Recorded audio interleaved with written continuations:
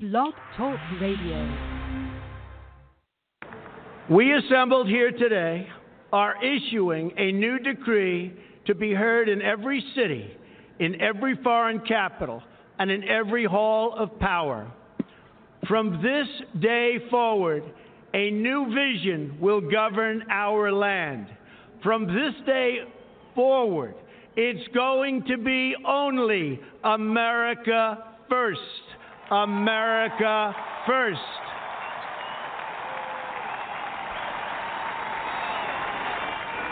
Every decision on trade, on taxes, on immigration, on foreign affairs will be made to benefit American workers and American families. We must protect our borders from the ravages of other countries making our products, stealing our companies, and destroying our jobs.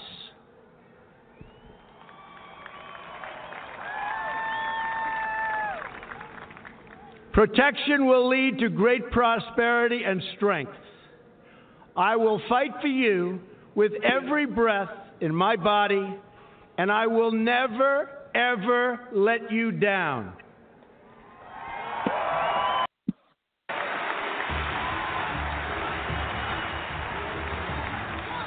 I am your voice. So to every parent who dreams for their child, and every child who dreams for their future, I say these words to you tonight. I am with you, I will fight for you, and I will win for you.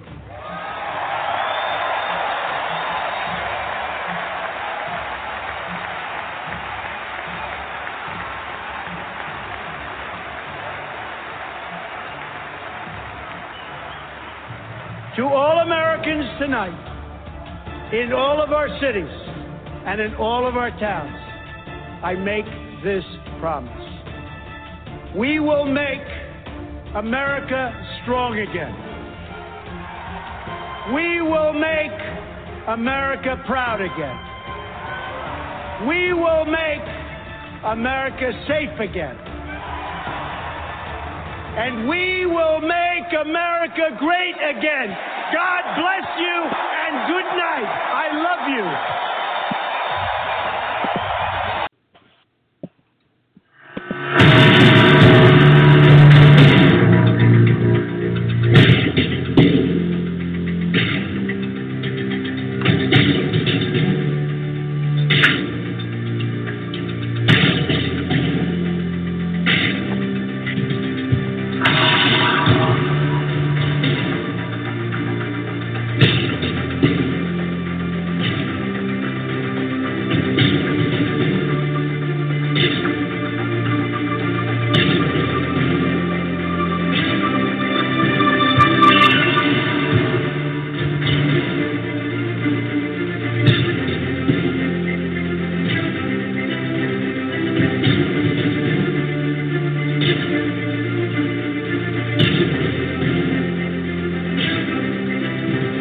You are entering the Rory Sauter Show, home of America's Man of the Hour and home of America's biggest Trump supporters. Climb aboard and buckle up your seatbelt because this is a wild ride. Nothing but unfiltered talk and the hardcore truth. Mega, mega, mega.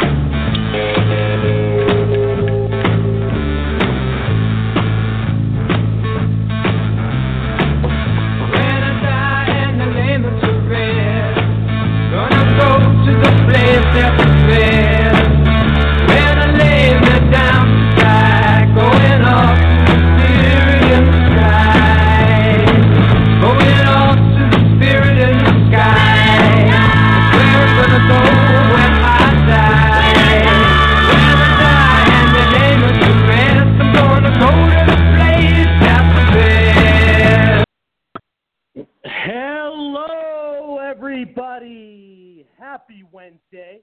Thank you for tuning into the Rory Sauter Show. I'm your host, Rory Sauter. We have so much going on. Our last show was on Thursday. We had amazing guests last week. We had such great dialogue, such great plot lines, established so many different policies and matters that were going on in the media. We just covered so much ground. And I do want to thank, as always, my amazing special guests, my co-hosts, the amazing, unbelievable audience. We're now listened to and downloadable in 22 different countries. You can find us on over 50 different platforms online, and as well as the sponsors, as usual. Thank you guys so much. You guys are incredible as well. Over the weekend, a lot has happened, and since we've last been on the air, which was Thursday, a lot has happened. Let's get right down to it, though. We have a huge show tonight. We have Army veteran, physician, scientist, world traveler, poverty reduction expert, and creator of the host of the Demo Crisis podcast, Rob Cohen, will be calling in. We have doctor, award-winning speaker, veteran, technology expert, best-selling author, and Arizona superintendent of public instruction, Dr. Bob Branch, will be calling in. We have popular talk show host, entrepreneur, political activist, and freedom fighter Will Johnson will be calling in. We also have economist, entrepreneur, motivational speaker, writer for Town Hall, Newsmax, LiveZet, and a professor of finance at Stockton University in New Jersey. Dr. Michael Bustler will be calling in. We'll be hearing from leaders of Blacks for Trump. On the phone now, I do have one of my co-hosts, legislative affairs for President Ronald Reagan, international security expert, Islamic historian, political activist, and best-selling author, Valerie Greenfeld. How are you? For having me on. Excellent. I also want to introduce activist, political strategist, and director, Gianni Rodriguez. How are you, my friend? Doing great. Glad to be on. Well, it's great to have you here. Guys, we have 100 different things going on at once with all these media headlines. So I'm going to make it easy for the audience and everyone. Let's start with the State of the Union, but so much to get into tonight, and I do not say that lightly. But let's give a brief recap of President Trump's State of the Union. Here it is in 3-minute clips, the best parts.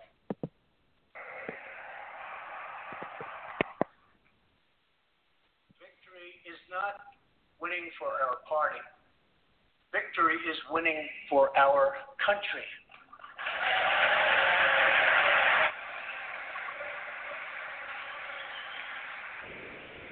We must reject the politics of revenge, resistance, and retribution, and embrace the boundless potential of cooperation, compromise, and the common good. And exactly 1 century after Congress passed the constitutional amendment giving women the right to vote, we also have more women serving in Congress than at any time before.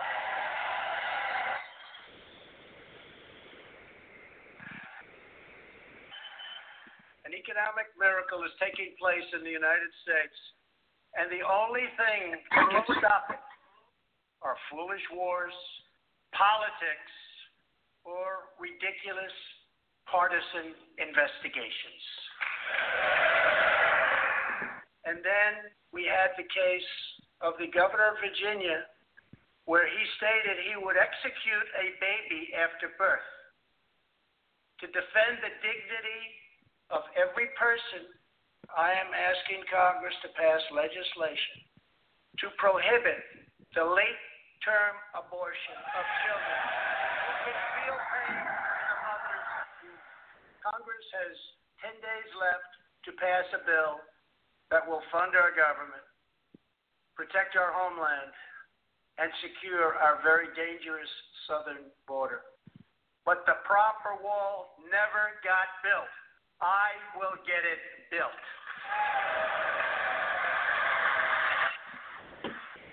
but my relationship with Kim Jong-un is a good one.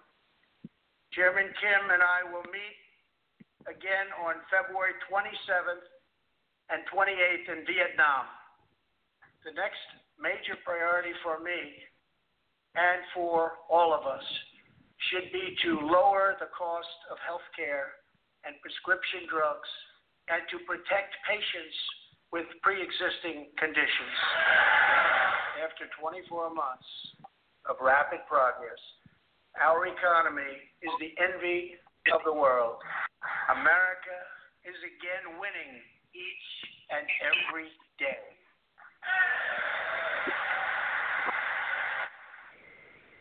Members of Congress, the state of our union is strong.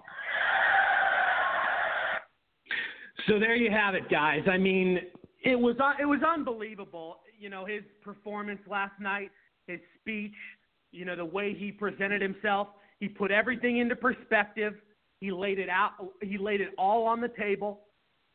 Perhaps one of the greatest speeches in American history, and I'm not the only person saying that. There's many people, even on the other side of the aisle, that are blown away with how professional, how compassionate, how, you know, how open Trump was with his address, with how people are giving him credit that never even gave him credit before. I mean, we had a CNN poll that gave him his performance a 76%. 76% of CNN watchers gave Trump a positive result. They found the speech positive. 76%. And that's liberal CNN. And CBS did a poll, and they found that 72% of their viewers enjoyed Trump's speech. And that's very liberal as well. So you have all these different outlets, and you have all these different commentators. I know some on the left are criticizing Trump, but you also got a handful that are giving him praise. And it's unbelievable. I mean, the guy comes in there, you know, he's as relaxed as can be. He doesn't know what pressure is. I mean, he never it's like he never worries. It's like he knows he's going to get it done. He knows that everything's going to go accordingly. And everything he brought up last night is totally relevant with everything we are dealing with right now. And I will tell you this. He did not leave anything out. Let's go over some details. 5 million Americans are now off food stamps. We are now the hottest economy anywhere in the world. Unemployment the lowest in a half a century. Americans with disability, employment for them is at an all-time low. More people working now than ever before, 157 million people. They doubled the child tax credit. Estate tax and death tax for small business and ranchers, completely gone. Obama individual mandate, they repealed, and the right to try, obviously, is very important. Trump has cut more regulations than all administrations combined. If you go look at that, that is the truth, and it's unbelievable. In a 2-year time frame, he did that. We are now, think about this, guys. What I'm about to tell you is absolutely mind-blowing. We are now the #1 producer in oil. Yeah, oil. Yeah, I bet everybody's thinking, what about Saudi Arabia? No, us. In oil and natural gas for the first time in 65 years. This is unbelievable. Oh, no, my bad. I read that wrong. We are the #1 producer in U.S. in our country for oil and natural gas, but the 65-year thing was meant to the next thing I was about to say. For the first time in 65 years, we are the leader in net exporter of energy. So, I mean, that's huge. We have the most powerful military on earth right now. I mean, Trump has put so much money into the military to build us back up, to make sure we're ready for any insane situation that might come our way. Let's not forget criminal reform, bipartisan. He talked about that yesterday. The First Step Act, which gives people in jail second chances, especially if they're a first-time offender. Let's talk about this. 100,000 assaults, 30,000 sex crimes, and over 10,000 murders from illegals crossing our border just in a year time frame. 58% of jobs filled last year went to females. I mean, and what are the feminists really complaining about? Listen to that again. 58% of the jobs last year went to females. They're the majority. But still, you got them all saying, oh, we're oppressed. You know, we don't have rights. We've been violated. Give me a break. There's more women serving in Congress now than ever before. Trump made that very clear. Economic empowerment to women in other countries. They're influencing that. I know Ivanka's helping in a lot of ways. Trump brought up reciprocal trade. Reciprocal, very important word. Everybody needs to play fair and play by the game. Pharmaceutical corruption. We know that these drug companies and these pharmaceutical prices are beyond ridiculous, and some of these companies get away with murder. I mean, I'm all for capitalism. Do not get me wrong. But there's a point when you're going too far, and people have to go to other countries so they can get their meds cheaper. Unacceptable. And a lot of times it's all built in the same laboratory. And I have a couple more things, and I want to get to my whole panel. Trump also talked about eliminating the HIV epidemic within 10 years. He wants to have the research all under control, which is huge. $500 million to childhood cancer research, school choice for America's children. He gave probably the biggest pro-life message than any other leader we've ever seen last night. I mean, his pro-life message was unreal. We have peace on the Korean Peninsula. Think about that. For the longest time, there was so much tension and struggles with them. No missile launches in 15 months. You know, the toughest sanctions put on the Middle East under the Trump administration. And Trump's impact Trump made impact on the economy right after he was elected. Some people were talking about that last night. You know, when Trump got elected in November of 2016, did we see the market starting to, cruising? And I believe we did. I believe when that news came to light and came to the surface, the markets went crazy, and they knew that we were going to have a very successful president, especially in the business realm and economical side of things. But I want to introduce my other co-host, a lobbyist, political strategist, and activist, Josh Halavate. How are you, buddy? Doing fantastic. How are you? Doing good, man. Good to have you here. But Gianni, let's go to you. Let's go to you first. What are your thoughts?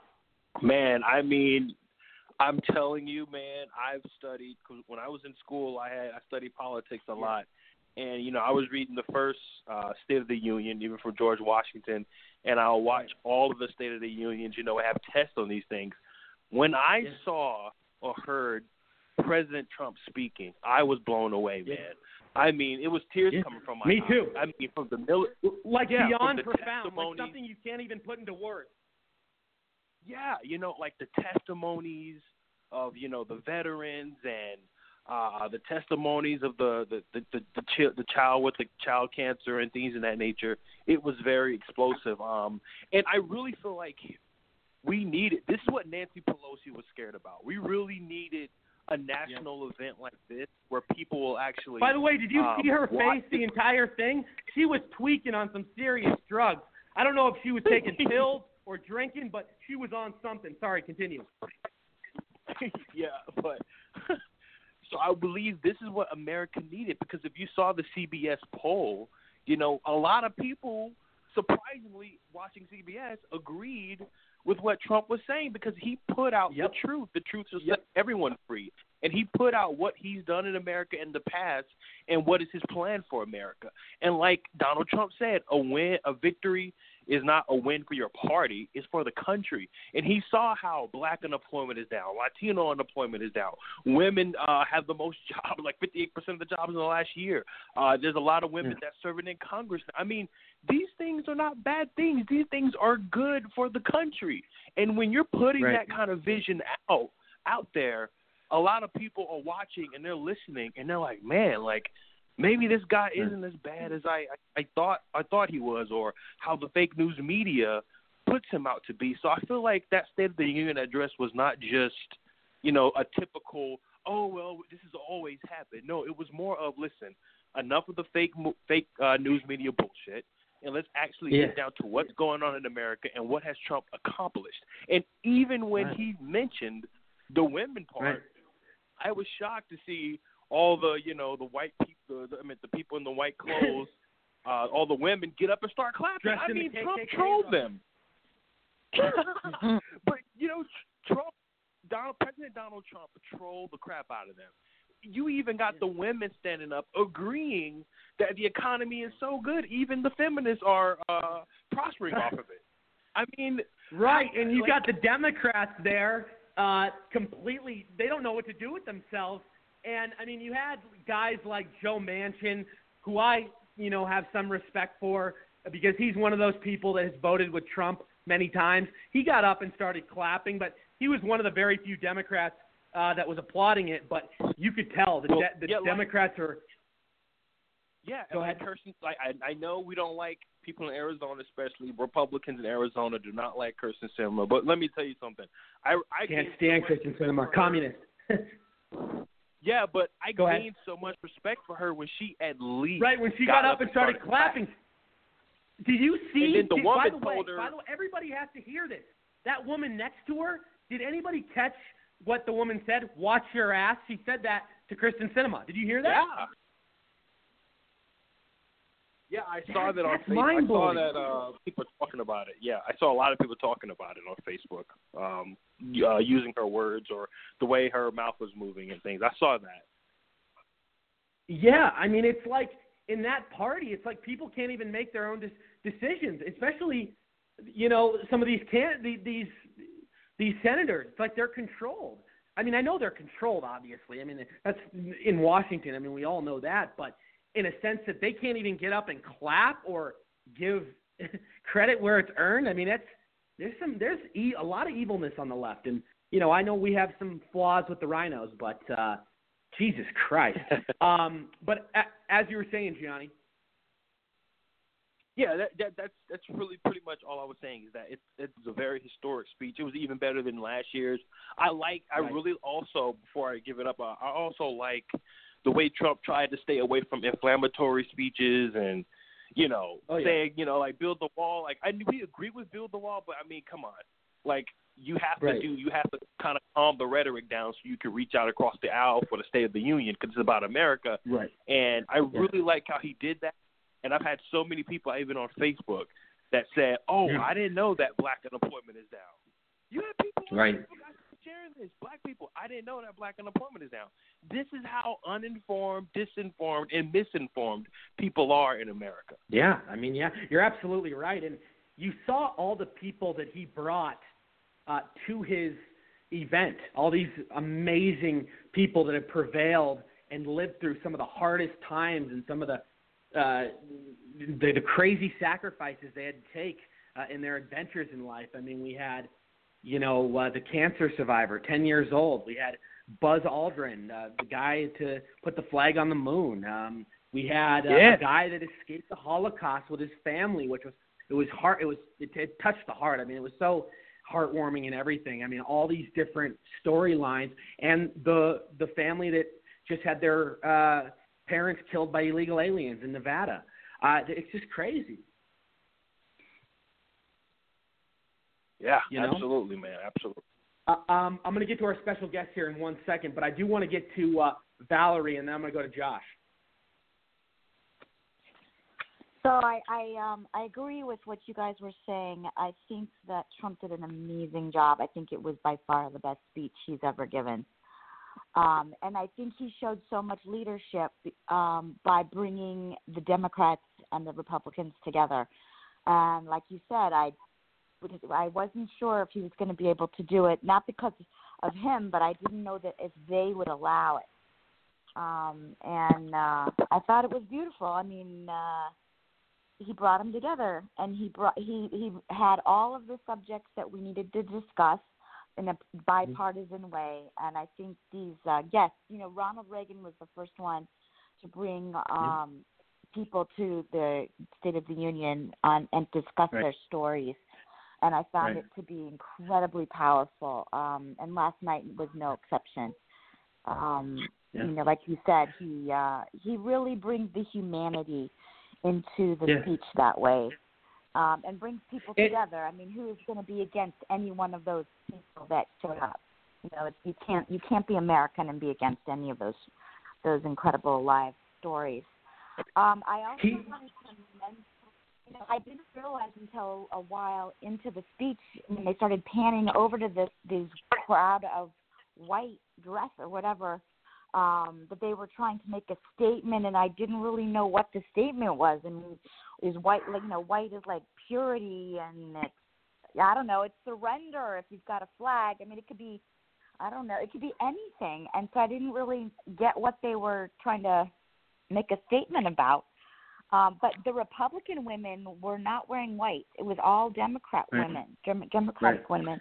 So I thought maybe they were trying to make a statement, how many women are now elected from the Democratic Party, or women's suffrage. I guess that's when the women started wearing white originally. But, women's suffrage came into law by the Republican Party. Republican women, not Democratic women. Well, they were comparing. Bingo. They were comparing these white outfits to the whole KKK situation. I mean, there were memes online with the Democrat women on the left wearing these outfits, and there were memes saying, "We haven't seen this much white from the Democratic Party since they started the KKK." So there were a lot of jokes about why they were wearing white and stuff like that. Yeah, I saw. I also. Just to add real quick to that, I also saw a meme on Facebook that they were talking about, I think it was Hitler women or something like that. They were all wearing white, marching throughout the streets. I think I saw something like that. That was crazy, man. Damn. Josh, let's go to you. Oh, and by the way, real quick, Josh, Valerie, you used to work for Ronald Reagan, and matter of fact, it's his birthday today. So, everybody, I do want to wish a very... How old would he have been? Over 100. God, he was. I believe he was born. I don't know what year he was born. Somebody will have to find that for me. But yeah, it sounds about right, Valerie, or somewhere around there. But Josh, go ahead. Yeah. So first off, in regard to the women wearing white, like Valerie was brain thinking there. It was for suffrage was the idea, which I thought was kind of funny because all of them were voted into office by women as well as men, and they were all allowed to vote. So I'm not really sure why they were bringing up an old issue. I thought it was kind of irrelevant.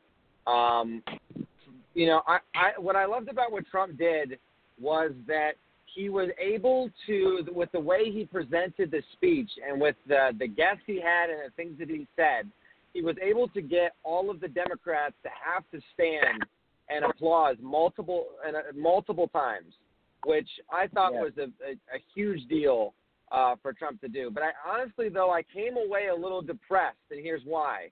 I came away depressed because he's so clearly bipartisan and wants to be bipartisan, and the Democrats could be involved in getting so many things done that he would be willing, even some things that maybe I don't necessarily agree with, and the Democrats could be taking advantage of the situation, but their heads are so far up their asses, they don't realize that they have a fantastic opportunity at hand, but they continue to mess it up. And you bring up a great point. You're absolutely right, and I strongly believe this as well. Is that people don't, certain people don't understand how big Trump's heart is. I mean, Trump has a huge heart, and he wants to see people succeed, and he wants them to work with each other. He wants them to be able to figure out a deal. He wants to negotiate so he can get his agenda done and maybe give them some of what they want, so everybody can be happy. So we don't have to fight. But exactly. I really think Trump is really getting tired of, in a sense, being taken advantage of, because he's given them all this time to work out a deal. And he wants border wall funding, which is totally reasonable and totally something they voted on before. But we all know the reason they don't want to give it to Trump is because they know that's Trump's biggest campaign promise. And, they've already been defeated, but the Democrats feel like they would definitely be defeated then. So, they're going to go through all this chaos and commotion and I don't see them making a deal within the next week. I think Trump's going to have to declare a state of emergency. But, Josh, I'll go back to your thoughts, and I'm going to get to our first guest here in a second. Just one more thing. I did really love how he brought up the abortion issue and was extremely strong on that point. Like, really, I've never heard him talk about it before, or like I've never heard anybody bring it up in the State of the Union. So good for him on that. Absolutely. Let's go to a 30-second commercial, and we're going to be right back with our guest, our first guest of the show. So I am very excited. Bear with me and... Would you know what to do in the event of an active shooter, a terrorist attack, or an unforeseen altercation? Whether at home or in the workplace, Skyray Security can train you and your employees how to defuse a potential violent situation. Our goal at Skyray Security is to keep our clients safe. With our professional and experienced Israeli Defense Force trainers, we teach strategies for safety that may someday save lives. Sign up at SkyraySecurity.com for our workplace violence prevention and training classes, or call 240-888-0682. Excellent. So, welcome back to the show, everybody. This is Rory Sauter. If you are just joining us, we are about to introduce our special guest. We've been talking a lot about the State of the Union from yesterday in the opening of our show, but I'm very happy to introduce our first special guest, brand new to the show, Army veteran, physician, scientist, world traveler, poverty reduction expert, and creator and host of the Demo Crisis podcast, Rob Cohen. How are you? Hey, thanks for having me. It's great, Rob. It's great to have you here. You've lived quite the life, adventurous, incredible, profound. And by the way, the most important thing, thank you for your service. Thank you for your dedication to our country. Thank you for all you do. Since you're new to the show, what I like to do with my guests when they first come on, I always like to get, like a background, like your life, your bio, where it all started, the roads you've been down, that sort of stuff. Yeah, so you guys are in Arizona. There was a long time I thought I was going to be a cancer doctor. I'm the host. I'm in Arizona, but I have my co-host out of New York, co-host out of Ohio, and co-host out of Washington, D.C. on the phone right now. Got it. So there was a long time I thought I was going to be a cancer doctor, just like many members of my family. And then I sort of noticed that the world was looking, a lot of trends were going in a bad direction in the first decade of this century. The Iraq War started to go badly. We had the financial crisis. And I really became a big admirer of Arizona Senator John McCain. He sort of became my political hero for pretty much ever since 2000 when he ran, and my appreciation for him just kind of grew from there. So he inspired me to join the Army. At the time, Iraq was really having a tough time, and I felt, well, here I am in the middle of medical school. I can go be a doctor for the troops because the soldiers on the front lines were really suffering some pretty heavy casualties. And so I was pretty inspired to follow in his footsteps. And then I worked for his campaign, I worked for his campaign first. And then when we lost, to my great surprise, then I joined the Army and spent 3 years doing my residency at Walter Reed, and then deployed to Kuwait and Iraq a couple of years ago. And then ever since then, I've been trying to work. What became very clear is places like Iraq suffer from sort of overwhelming poverty and general governmental dysfunction, something we have a less severe form of in this country. And so I'm just really interested in big questions and how we solve these really difficult, what appear to be intransigent problems. And that's what our podcast is about. My favorite episode is our Teddy Roosevelt episode, because Teddy Roosevelt faced all of the similar problems we're facing today, but he managed to solve pretty much all of them. And so if only we could do the same today. Wow, this is good. This is good. I have a lot of questions. Obviously, I have a lot to say. I'm going to start with Gianni, though. Exactly about what? Oh, did you? I thought you had a question. Josh, go ahead. Oh no.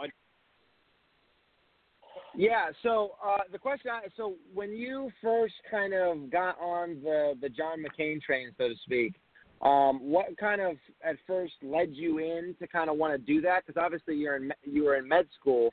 What kind of got you initially interested in politics, especially in John McCain? And then what specifically during the campaign got you to really be super interested in the military? Yeah, I mean, I think if you look at John McCain's career, he, in my opinion, he really focused more on where the right solution was rather than which party was advocating it. You know, sometimes the Democrats are right about something and sometimes the Republicans are right. And there's very few politicians today that are willing to put country over party, if you will.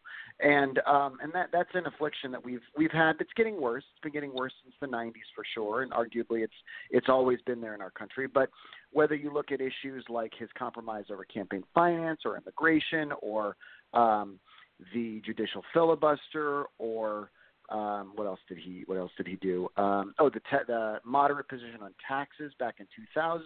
He just, in my opinion, he always took the moderate position, and that's very much where I fall on the spectrum. And I appreciated the way he wasn't afraid to take on members of his own party, members of the Democratic Party when they were wrong, and he was usually right. The surge was a great example. The Iraq War was going absolutely terribly, and John McCain had the guts to get out and say, we need to fire Donald Rumsfeld, get a new strategy, put more troops in. The Democrats wanted to pull out, as you know, and he got the right general in charge. He advocated, went on every TV show and talked about how great General Petraeus was. He was right, and then 3 years later, Iraq was more peaceful than most American cities. And then he said, don't pull troops out of Iraq in 2011. And, of course, Barack Obama did to fulfill a campaign promise, and then ISIS showed up a few years later. And so John McCain was just right kind of every single step along that way. It was just very impressive to me because he went with what was true rather than what some cable news show was said was regurgitating from a particular political party. And then I could go on, but that's my general admiration for the guy. I got a question, Rory. Yeah, go ahead, Johnny. Yeah, so okay, when it comes to wars and pulling out, Trump, yesterday in the State of the Union said something about, there's no need to fight in endless wars, or there's no need to keeping troops, overseas in Syria and places of this nature. So I'm willing to learn because I'm not really good when it comes to things in that nature, national policies and stuff like that. But what do you think is the best? What could we do? Was General Mad Dog Mattis right when he resigned because he knew that Trump was saying, hey, we need to pull out our boys and bring them back home because there's a need to fight an endless war? And with John McCain, I know, he's usually, people call him neocon and things, but, what do you think is the best decision that Trump could make, out of your years of experience with John McCain and others? Syria, yeah. I mean, I'm very much with Secretary Mattis on this one. Mattis, as you know, is a Marine of 4 or 5 decades in the Marine Corps, 4-star general, one of the toughest Americans, one of the smartest, most well-read strategists in the country, and so is General Petraeus. And we learned. So as far as I will get to your broader question in a minute. As far as just this decision in Syria, we learned this lesson so recently. Obama pulled troops out based on a campaign promise in 2011, saying we don't want endless wars. Everyone in the military said it was a bad idea. And 3 years later, ISIS shows up because the Shia government in Iraq basically starts to crack down on the Sunni population. The Sunni population says, we're not going to do that, and so we're going to let ISIS take over. And then we had to go back in and spend more money and more troops and quite frankly, lose a lot of our credibility. And it would be really, to me, and to Jim, again, it's worth pointing out that this is the one thing that was too far for Jim Mattis. Of all of Trump's various idiosyncrasies, let's say, Jim Mattis was able to tolerate most of them, but abandoning the Kurds, who have done all the fighting for us and who are really special people, actually, abandoning them to Turkey or to Bashar Assad, who's well known for using chemical weapons on everybody, is a dereliction of American duty. John McCain used to say, presidents don't lose wars, political parties don't lose wars, nations lose wars, nations lose allies, and nations are the ones that bear the consequences of this. And so, you're correct. Nobody wants an endless war. Endless wars are terrible. Wars are expensive, and there's a lot of blood. But sometimes an ounce of prevention is worth a pound of cure. And the example everybody always gives is South Korea. The Korean War was a terrible war. 35,000 American casualties where we fought the Chinese in brutal combat in the Korean winter. But we saved South Korea from communist domination. South Korea is now a first world country, one of America's best allies. And we've had troops in Korea for 70 years without a single American casualty. And that's allowed us to keep an eye on China. It's allowed us to keep an eye on other people, probably Russia to a certain extent, people in Asia. And it's really a wonderful American investment. Now, we don't want to do this everywhere, but, we always want to avoid the false choice between all or nothing. Hey, Rob, how do you react? Rob, how do you react? And Gianni, I'll let you respond in a sec. But how do you react, Rob, to Trump, mentioning, and these are confirmed numbers, that around 98% of ISIS is annihilated? I mean, you still have that 2% there, and we know that stuff can expand. Stuff can always go back to chaos. I mean, these ISIS members just keep popping up. But what are your thoughts on that? As well as, Trump, as you can see, isn't the biggest war guy. He was against the war in Iraq. He was against the war in Afghan, and he wants to pull our troops out of Syria. He wants to pull our troops out of Syria because he doesn't want to be the world police. Do you consider his stance on the wars a little more liberal than what you would do, or are you in agreement with him? Do you agree that the Iraq and Afghan war was a mistake and we should have never been in Syria in the first place? And the destabilization of the Middle East.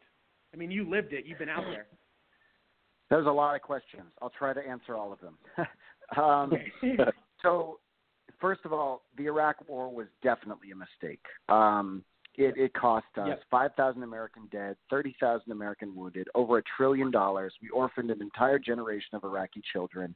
There are American soldiers, our absolute best, that have double amputation, severe brain injury. And what did we get out of it? We got a dysfunctional client state of Iran where ISIS controls a part of it, right? And so it was, not only was it a terrible idea, but it was absolutely terribly managed. I mean, should I keep going? And it was based on a lie. There were never you were in the military, and you can. I mean, people say different things, but to the best of my knowledge, there were never weapons of mass destruction. They only went after Saddam Hussein because of Dick Cheney, a lot of the back-end equipment with the military companies he owned, as well as Saddam Hussein messed with Daddy Bush, so the son wanted to get Saddam Hussein back. I believe strongly that our government lied to us on that one. I mean, in short, yeah, there were no WMDs. That was pretty clear. I don't know how they managed to get this one passed, and with the incredible tragedy that it was. Afghanistan's a little bit of a different story since Osama bin Laden was there. Now, as far as Syria, right? So we decided that ISIS was go back real quick to bin Laden though, because I asked this question a lot to different people that are involved with various parts of government. To me, bin Laden, in a lot of ways, yes, he's evil. He's done a lot of terrible things.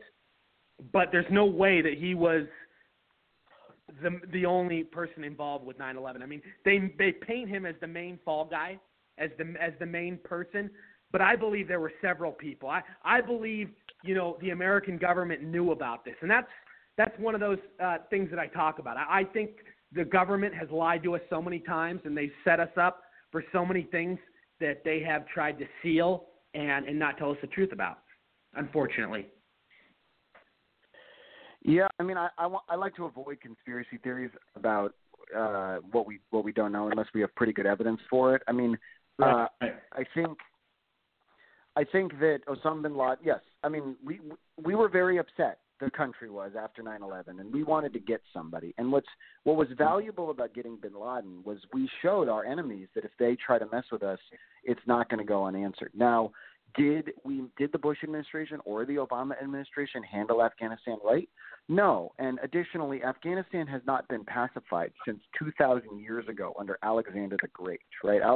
Afghanistan has been a graveyard of empires. The British invaded Afghanistan 5 times. And it's not easy. These people are really good at fighting off foreign invaders, and each time the British had to retreat with their tail between their legs. So it was not well managed.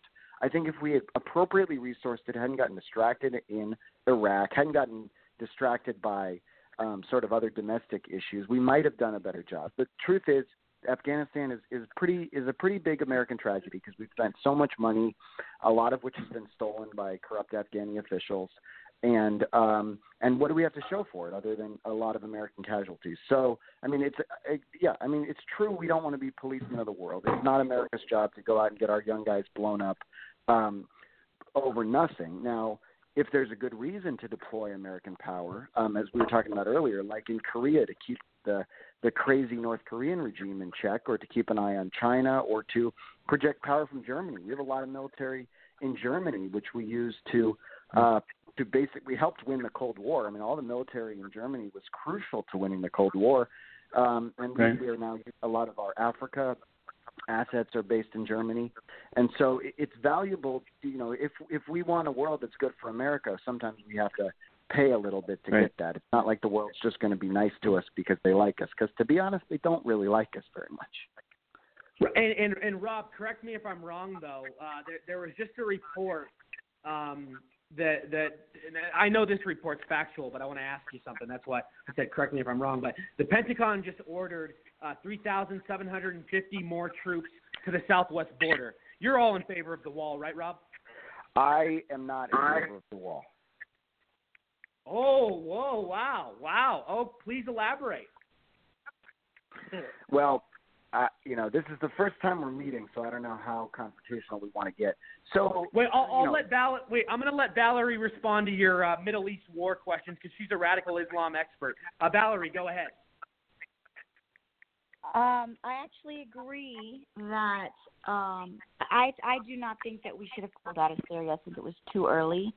And like we discussed earlier with ISIS, that's what happens when you leave a vacuum is somebody worse comes in and fills it up. And I think that so much is going on in Syria right now that it's hard to decipher who's doing what when. But leaving at this time I disagree with. I think there's just too much turmoil at the moment. But although I do understand that was one of Trump's promises, I just think the timing was wrong. And with regard to the wall, I'd love to hear what you have to say. But I as you know, in the Middle East, I mean, the walls are 99.9% effective in terms of keeping terrorists out. And look at what they call El Paso, Texas. I mean, El Paso, Texas, right across from it, at the border, there is the most dangerous city in Mexico, Juarez, Mexico. They call El Paso, Texas, the most safest place in America, at least one of the safest cities in America. You know why? Because they built a wall there and they built something to keep the illegals and the crime down, and it has. It's worked hugely and very significantly, and that's why they call it one of the safest cities. And it blows my mind, especially when you have right across the border Juarez, which is the most dangerous city in Mexico, and then you come to America and you're in one of the safest cities in America. It's crazy. But Gianni, go ahead. Oh yeah, so I was just gonna say before we was a pivot to the wall, which kind of adds to the conversation about the wall. When it comes to like global affairs and international affairs and foreign policy, like what is your view, Mr. Rob, on Trump threatening military intervention in Venezuela? Like if Maduro somehow does something that we don't agree with, that he's just going to like bring the military in. Like, what are your views on that? Which can add to the wall also, and how, if we was to get in a war, that would be, I believe, a big protector of letting, army or troops in try to attack American soil. Okay, so on Venezuela is a very chaotic situation right now. I'm not there on the ground. I mean, I don't really know what's going on. There are more Venezuelan refugees, I think, in the United States than any other country. It's really a tragedy. Venezuela 30 years ago was the second richest country in our hemisphere after us. Oh, I think I guess after us in Canada. They were very rich, and then they elected this clown who spent all of the money, and then. Sorry? No, I was just agreeing with you. Oh yeah. And then he bankrupted the country, and then the price of oil tanked, and now their country is a total hellhole.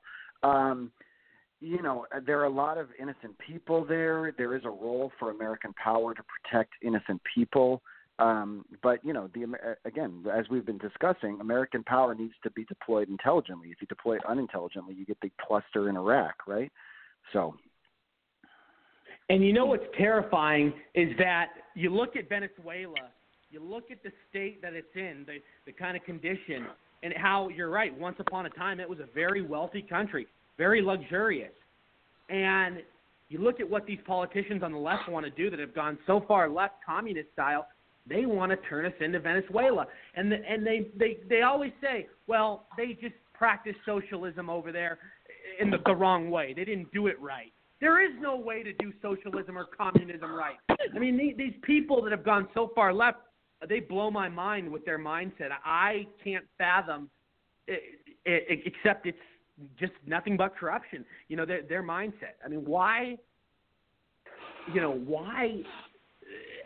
And this ideology, and it's getting so popular. There's so many people that want socialism. It's scary. It's scary. And you know what, Rob? You've been in these Middle East countries. You know exactly what socialism and communism looks like. So, the thing is, you asked a really good question. Why are people in love with socialism right now when history has shown that it really doesn't work? Not just in Venezuela, but also like Eastern Europe was the sort of best test case. It really didn't work well. The answer is, of course, because things are really tough right now for a lot of people, and different people respond in different toxic ways. Some people become very militaristic, and you get those neo-Nazis marching in Charlottesville, and other people become socialists. And as we during Teddy Roosevelt's time, you actually had this, because the country was going through such turmoil. Labor and capital were at each other's throats. They were tearing the country apart. And so the far right and the far left actually looked a lot then like they do today. The Socialist Party actually ran for president.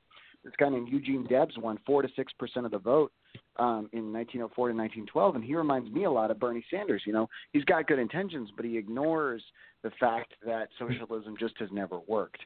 And so you look at Venezuela. It wasn't. I mean, socialism was a big problem there, absolutely. But the real problem, in my view, I mean, socialism was one of them. But he bankrupted the country. And what's scary in our country, we're bankrupting our country too. We have a $21 trillion debt. Hugo Chavez thought he could just spend money forever, and it would never be a problem. Right. Well, eventually it becomes a problem. And as we keep piling up this debt on ourselves, the people on this phone call are the ones that are going to be left holding the bag while all the baby boomers are off retiring and the rich people are off in their private yachts on some Caribbean island. This $21 trillion debt is a really, really scary problem, which is we have to confront, in my opinion, in a bipartisan fashion. Right.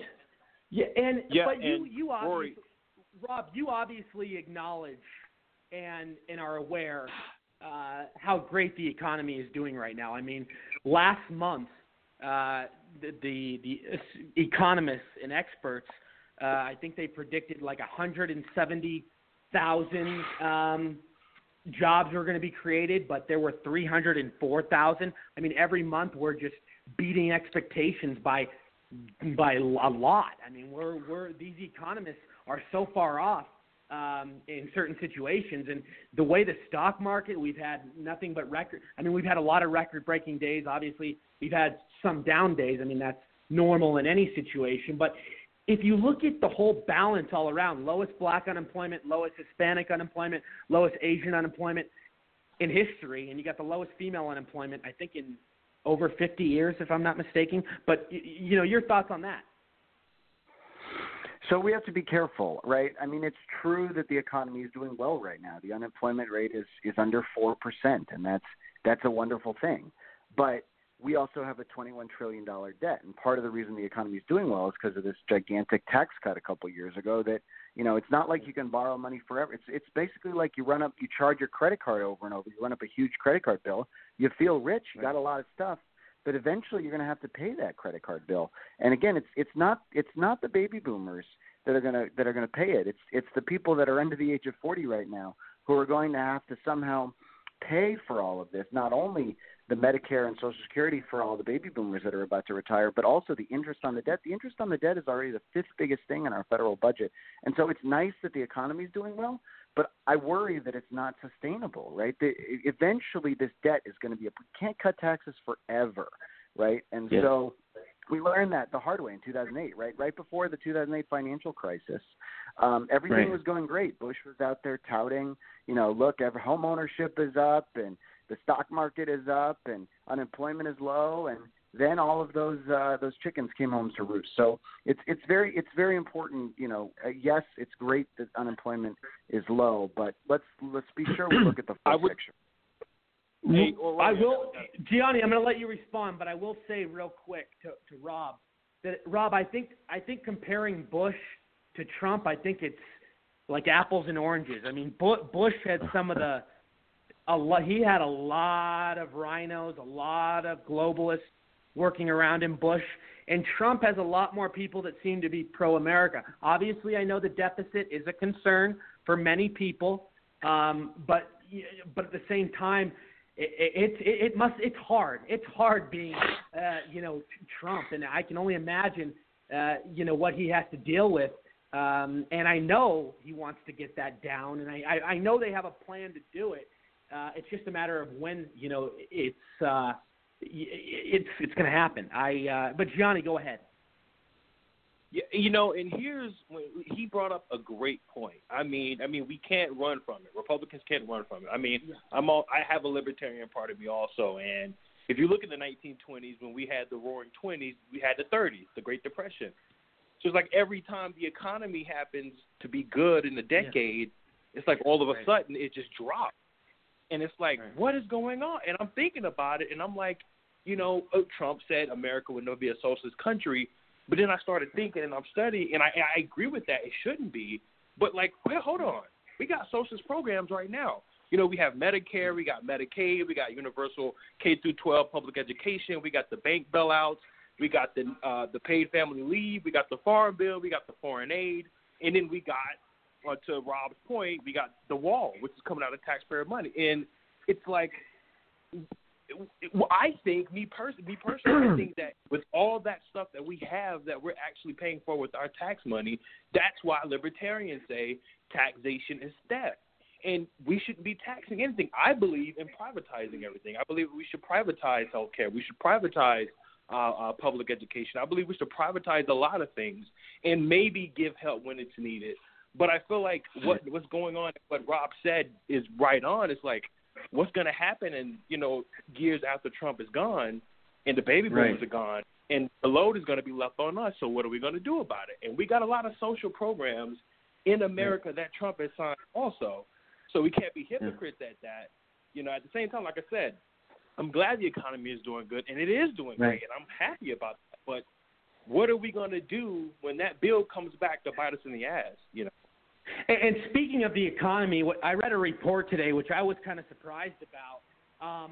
Blue-collar jobs are growing way quicker in wages than white-collar jobs. There are more people now without a college degree that are getting jobs quicker than people with college degrees. I mean, the way the economy is transforming, and you got all these special trade schools, and you got all these different occupations that is evolved with technology and all that good stuff. Josh, go ahead. Yeah, I actually wouldn't have been surprised by that statistic, and because here's why. The trade school type deals, there's a lot of spots that need filled and not a lot of people that were willing to fill them. Those numbers are starting to climb now here recently as people have realized that there's money in, these trade type jobs. But for a long time, the last 50 years or so, they weren't being pushed as good options for jobs. And now that they are again, there's a boost now of it. But before, there weren't people filling these jobs, and so the prices for them continue to go up. It's a simple supply and demand issue. But I mean, it sets up a great opportunity for blue collar workers. Absolutely, and I do want to welcome to the show economist, entrepreneur, motivational speaker, writer for Town Hall, writer for Newsmax, LiveZet, and a professor of finance at Stockton University in New Jersey. Dr. Michael Busler, how are you? Hi, Rory. How you doing? I've been listening for about the last 10 minutes, and there's a whole lot of things that I'd like to comment on. But let me just say one thing to ease everybody's fears a little bit. The public debt now is approaching $21 trillion, and that's true. And it does eat up a big chunk of government spending. About 15% currently of the government budget goes to pay just the interest on that debt, and that's at fairly low interest rates. Now that the interest rates are rising, that interest payment will be even larger. So it's certainly something that's a concern for us, and we will have to address it. But just to keep things in perspective, we've had debts of this size before relative to our income. In other words, the public debt is about $21 trillion. GDP, which measures all the income we earn in a year, is about $20 trillion. So the debt is slightly more than an annual GDP. After World War II, and I know that was a very unusual circumstance, but after World War II, the debt was 1.5 times annual GDP, and we worked it out. So this is a huge debt and it has a lot of problems, but it is something that we can work out.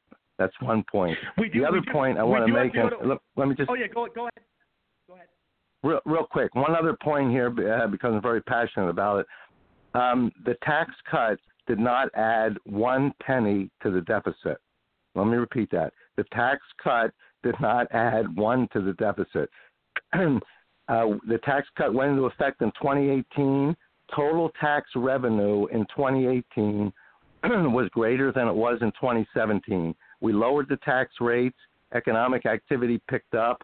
We took in more revenue at the lower rate than we did in 2017. The increase in the deficit is just a spending problem. It's not a tax cut problem.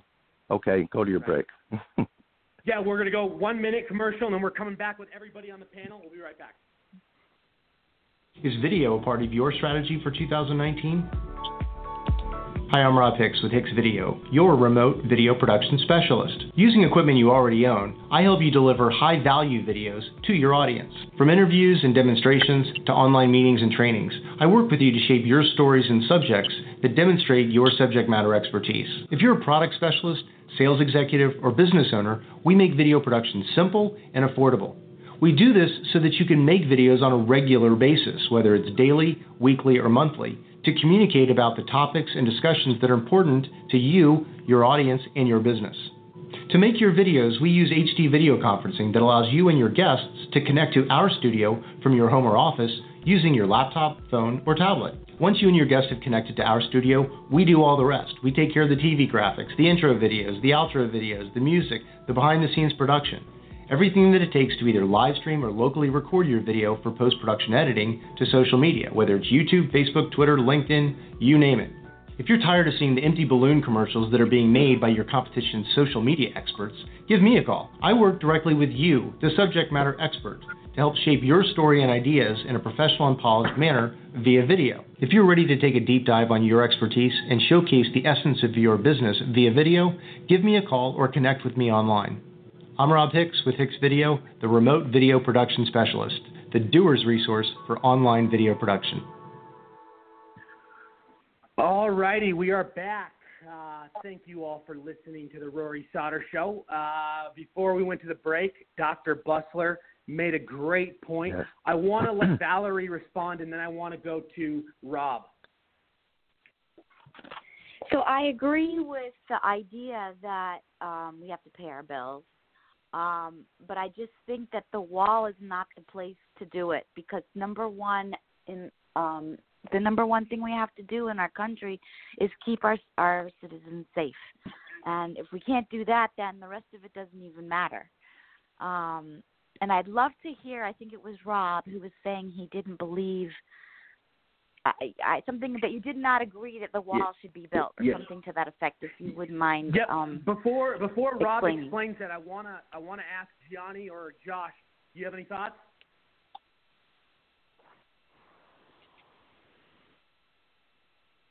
Josh, Gianni? You can go ahead, John, if you'd like.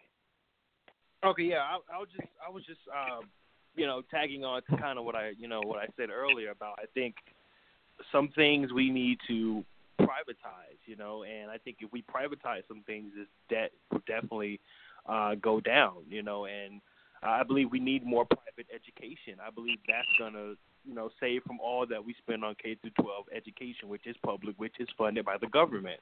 We fund police officers and law enforcement, and we fund all these agents. And I believe that the more we head to privatizing things, the more we will see the debt go down. And that's one thing that I wish Trump would have mentioned yesterday in the State of the Union is, listen, look at this debt we're in. Like, what are we going to do when, in 5 years, 6, 7, 8 years, 10 years, when it comes down the road, and we're like, okay, we're stuck in a rock and a hard place, and it's like, what are we going to do about it? And I would have been more comfortable with the answer, I think, if he would have mentioned it, in that big platform that he had. Yeah. Josh and then Rob. Yeah, just to touch on the economy questions, Rob brought up a good point about how, right now we're okay with this debt, but realistically, if it gets to the point of explosion, I mean, it's going to be, the younger generation, aka me. I'm 20 years old.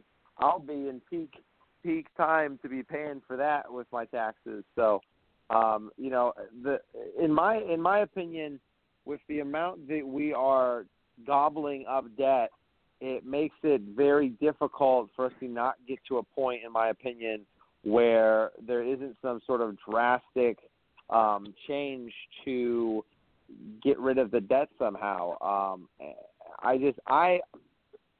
Maybe I don't know enough, but I don't see how we can keep continuing to eat this debt like we are and not implode in some way. Go ahead, Rob. Okay, so I would like to respond to a couple things that the economist said. So first thing he said was, we had this big of a debt after World War II and it worked out. Now, that's true, but he also did point out that was a very special time. At that time, Europe was completely destroyed, and so we were essentially the only industrial power left on Earth. Also, every country in the world owed us money because we had lent them money to fund their gigantic wars. And so we also did not have an enormous elderly population to support. In fact, we had the opposite. We had a lot of young people to work in the factories and grow the economy. So that was a very special time in American history, and Americans often overemphasize how they think it was just because of how great we were that we had a good second half of the last century. In fact, it was because of a lot of very unique circumstances. The other thing I want to say is when we say the deficit, the tax cut did not add to the debt. I was very convenient that we had that commercial break. I just pulled the numbers up. The deficit increased by $113 billion, which is what I remembered, about $1 trillion over 10 years. Now, you can say that's a spending problem because we spend too much money, but the fact is we did cut taxes without offsetting it with a cut in spending. And then there's all the other things but we took in more tax revenue. Yeah, we took in more tax revenue in 2018 than we did in 2017. More at lower rates, we had more economic activity, we had more income to tax. Total income tax revenue increased, not by much, but it increased in 2018 over 2017. So the tax cut did not cause anything in the deficit. The whole $113 billion is due to increases in spending. And it's very difficult to cut the spending, but I believe the next thing Trump is going to work on after he gets a few of these big problems resolved is he's going to start to get government spending down. And it's a very difficult thing to do because more than half the spending goes to these social programs, Social Security, Medicare, Medicaid, and politically it's nearly impossible to touch those.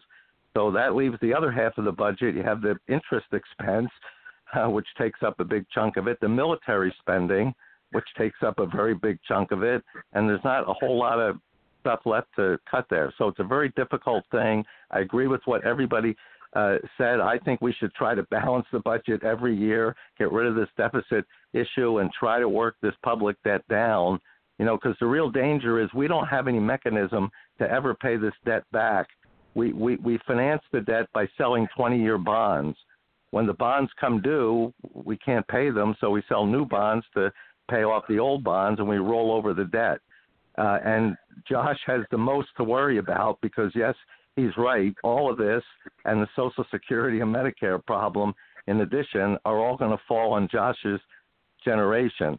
So these are all very serious problems. I agree with everybody completely that they have to be resolved. Josh, I'll let you respond. Yeah, I mean, I absolutely agree with what Dr. Butler just said, and the future is going to tell to what extent that's going to, push on to my generation. Right now, it's all just speculation, but the speculation doesn't look good. And the most difficult part about it is the government, even now, shows no real interest in wanting to cut spending. And cutting spending is the real way that you can slow the situation down. Right. And most likely, though, spending will never be cut because, one, people like things that the government gives them. So, it's not popular to cut spending with the voters.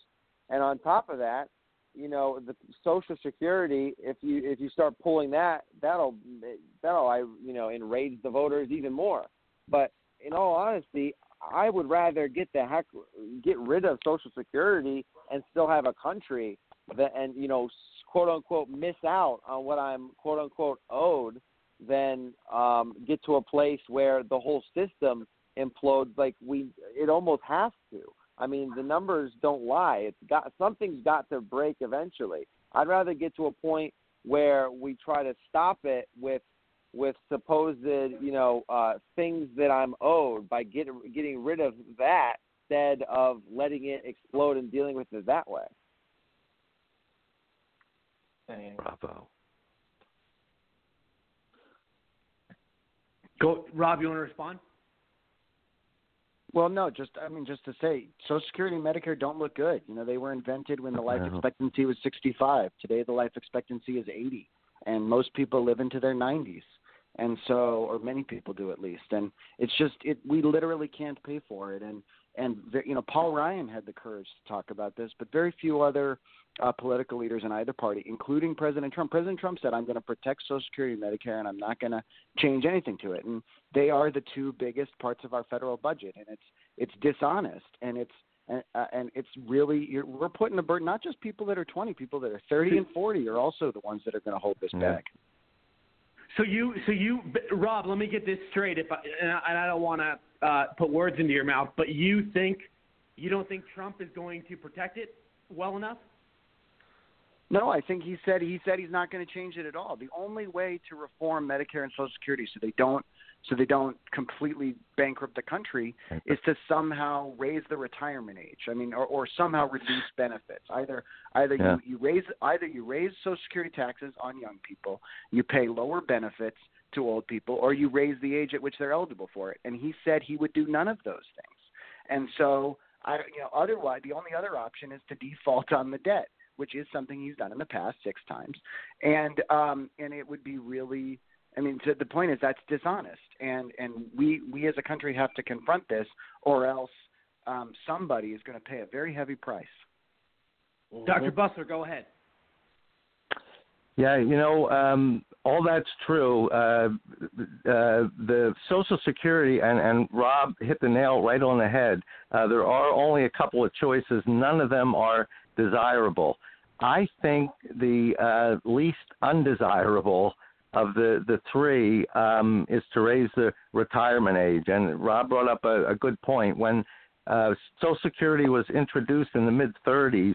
People retired at 65, and the life expectancy was 67. So you only collected for a couple of years. Today, the retirement age is 66, 67-ish. But you're right. People are living well into their 80s, into their 90s, and now you have people living even over 100. There's no way the Social Security system can possibly be solvent. So the only solution is the retirement age is going to have to be raised both on Medicare and Social Security, and probably fairly significantly, at least to 70 and probably in the 75-ish range. I think economically that's the only way the system can stay afloat. You can't raise I don't believe, the Social Security tax anymore. It's 6.2% you pay, but your employer pays 6.2% for you. So it's really 12.4% tax on every dollar of wages up to the maximum.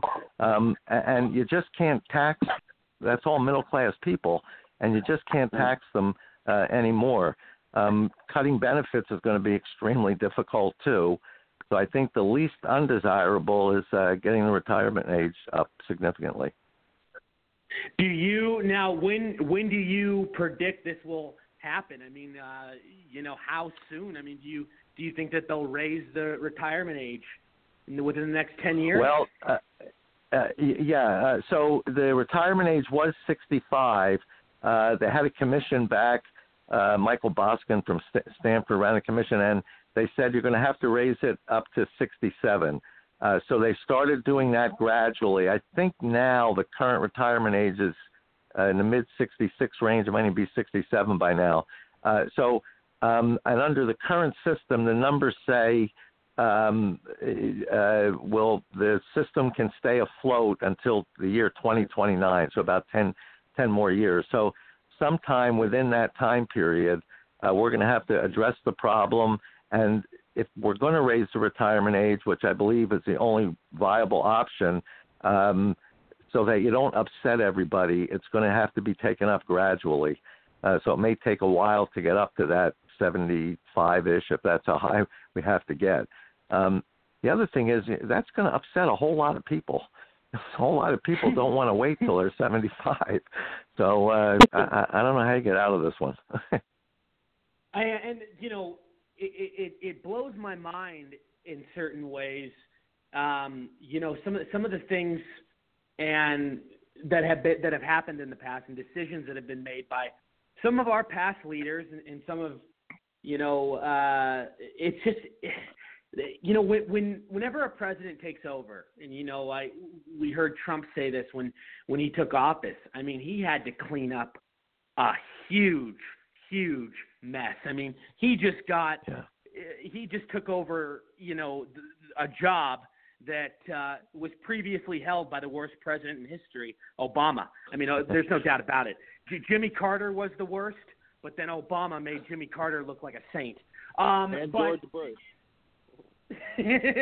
But I don't, it's debatable. But let me do this. I'm going to introduce our next guest shortly onto the panel, but I want to go to Rob real quick.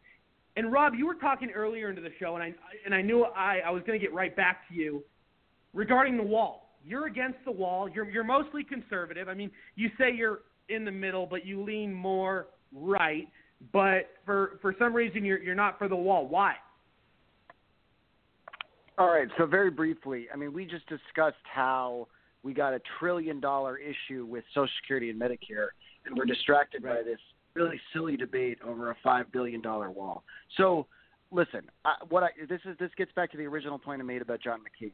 Right, the wall is very much was a campaign slogan. The president promised that another country would pay for it, and yet now that's not going to happen. So that's one issue I have with it. But that's a smaller issue. The bigger issue. Wait, real quick. Let me correct you. That nobody ever said though that Trump was going to get a check indirectly from Mexico. The way he's getting them to pay for it is through the NAFTA revision, and if you look at the numbers, the wall pays for itself by far. But go ahead. Sorry. All right. Well, just because he says that doesn't make it true. But be that as well, it no. may, If you look at it, issue. you got to read the plan. Economist Dr. Bustler, can you confirm that? Can you say that it's true? I mean, that is in the plan. Things like this, it's sometimes a question of how you look at it. Mexico is not going to directly pay for it. That's true. Never. Trump never. says, Mexico, yeah. So Trump says, but I renegotiated the trade deal, and as a result of that, it's more favorable to the U.S., and Mexico is paying essentially us more for in the trade area. It's really look, I'm a strong Trump supporter, as you know. That's a little bit of a stretch. The other way he might be able to do it is if the Mexican economy picks up and they need less foreign aid from us. I think we give them a couple $100 billion. I don't know. I'm not sure how much we give them, but you might be able to cut some of that. What about the trade deficit with Mexico? $70 billion. Well, doesn't this all factor into it? The trade deficit with Mexico will improve now. It won't be nearly as negative and may even come out to be slightly positive depending on how some of these things go. And that's good for us. It's not, again, I'm a Trump supporter, but that's still not exactly having Mexico pay for the wall. So he might have some other way to do it, and he is getting some of the payment through these trade deals, but he wasn't able to quite fulfill that campaign pledge. Yeah, Rory. Go ahead, Gianni. Yeah, I definitely would agree with what he just said. I honestly, I'm a big Trump supporter. Everyone knows that, but I feel like when he was campaigning, he was kind of ignorant when it comes to certain things in the government. He would say, "Oh, we're going to do this. It's going to be easy. It's going to be very fast. We're going to do this. We're going to do it very quickly." I believe he was saying a lot of stuff, out of just the energy of that time, like Mexico is going to pay for it. Well, obviously, you could say to do it through trade, yeah, but that's not like what everyone obviously was thinking about when he said Mexico was going to pay for it. And I feel like he just was very ignorant of that regard. Presidents make mistakes. They're not, perfect. They're not God. I just think that he has to. If I were him, I would come back and say I was a little ignorant on Mexico paying for the wall, and that's just the point. I mean, you just gotta right your wrongs. Yeah. But if I may, you're absolutely. I hear you. Let's get Valerie's thoughts, and then I'm going to go back to Rob on the wall thing. Valerie, go ahead. I don't know. I think when the president said Mexico was going to pay, he was talking about tariffs. And if he's going to raise the tariffs and they want to do business with us, then that's the money that I thought he was talking about. We don't know. I don't know. But I think that there are ways that he can, with jobs, with bringing companies back into the United States that left over, the last couple of administrations. I think he's brought in billions of dollars that we didn't have before, just based on making these changes. And what was the other issue that we were just talking about besides the wall and the money? Social Security. Social Security.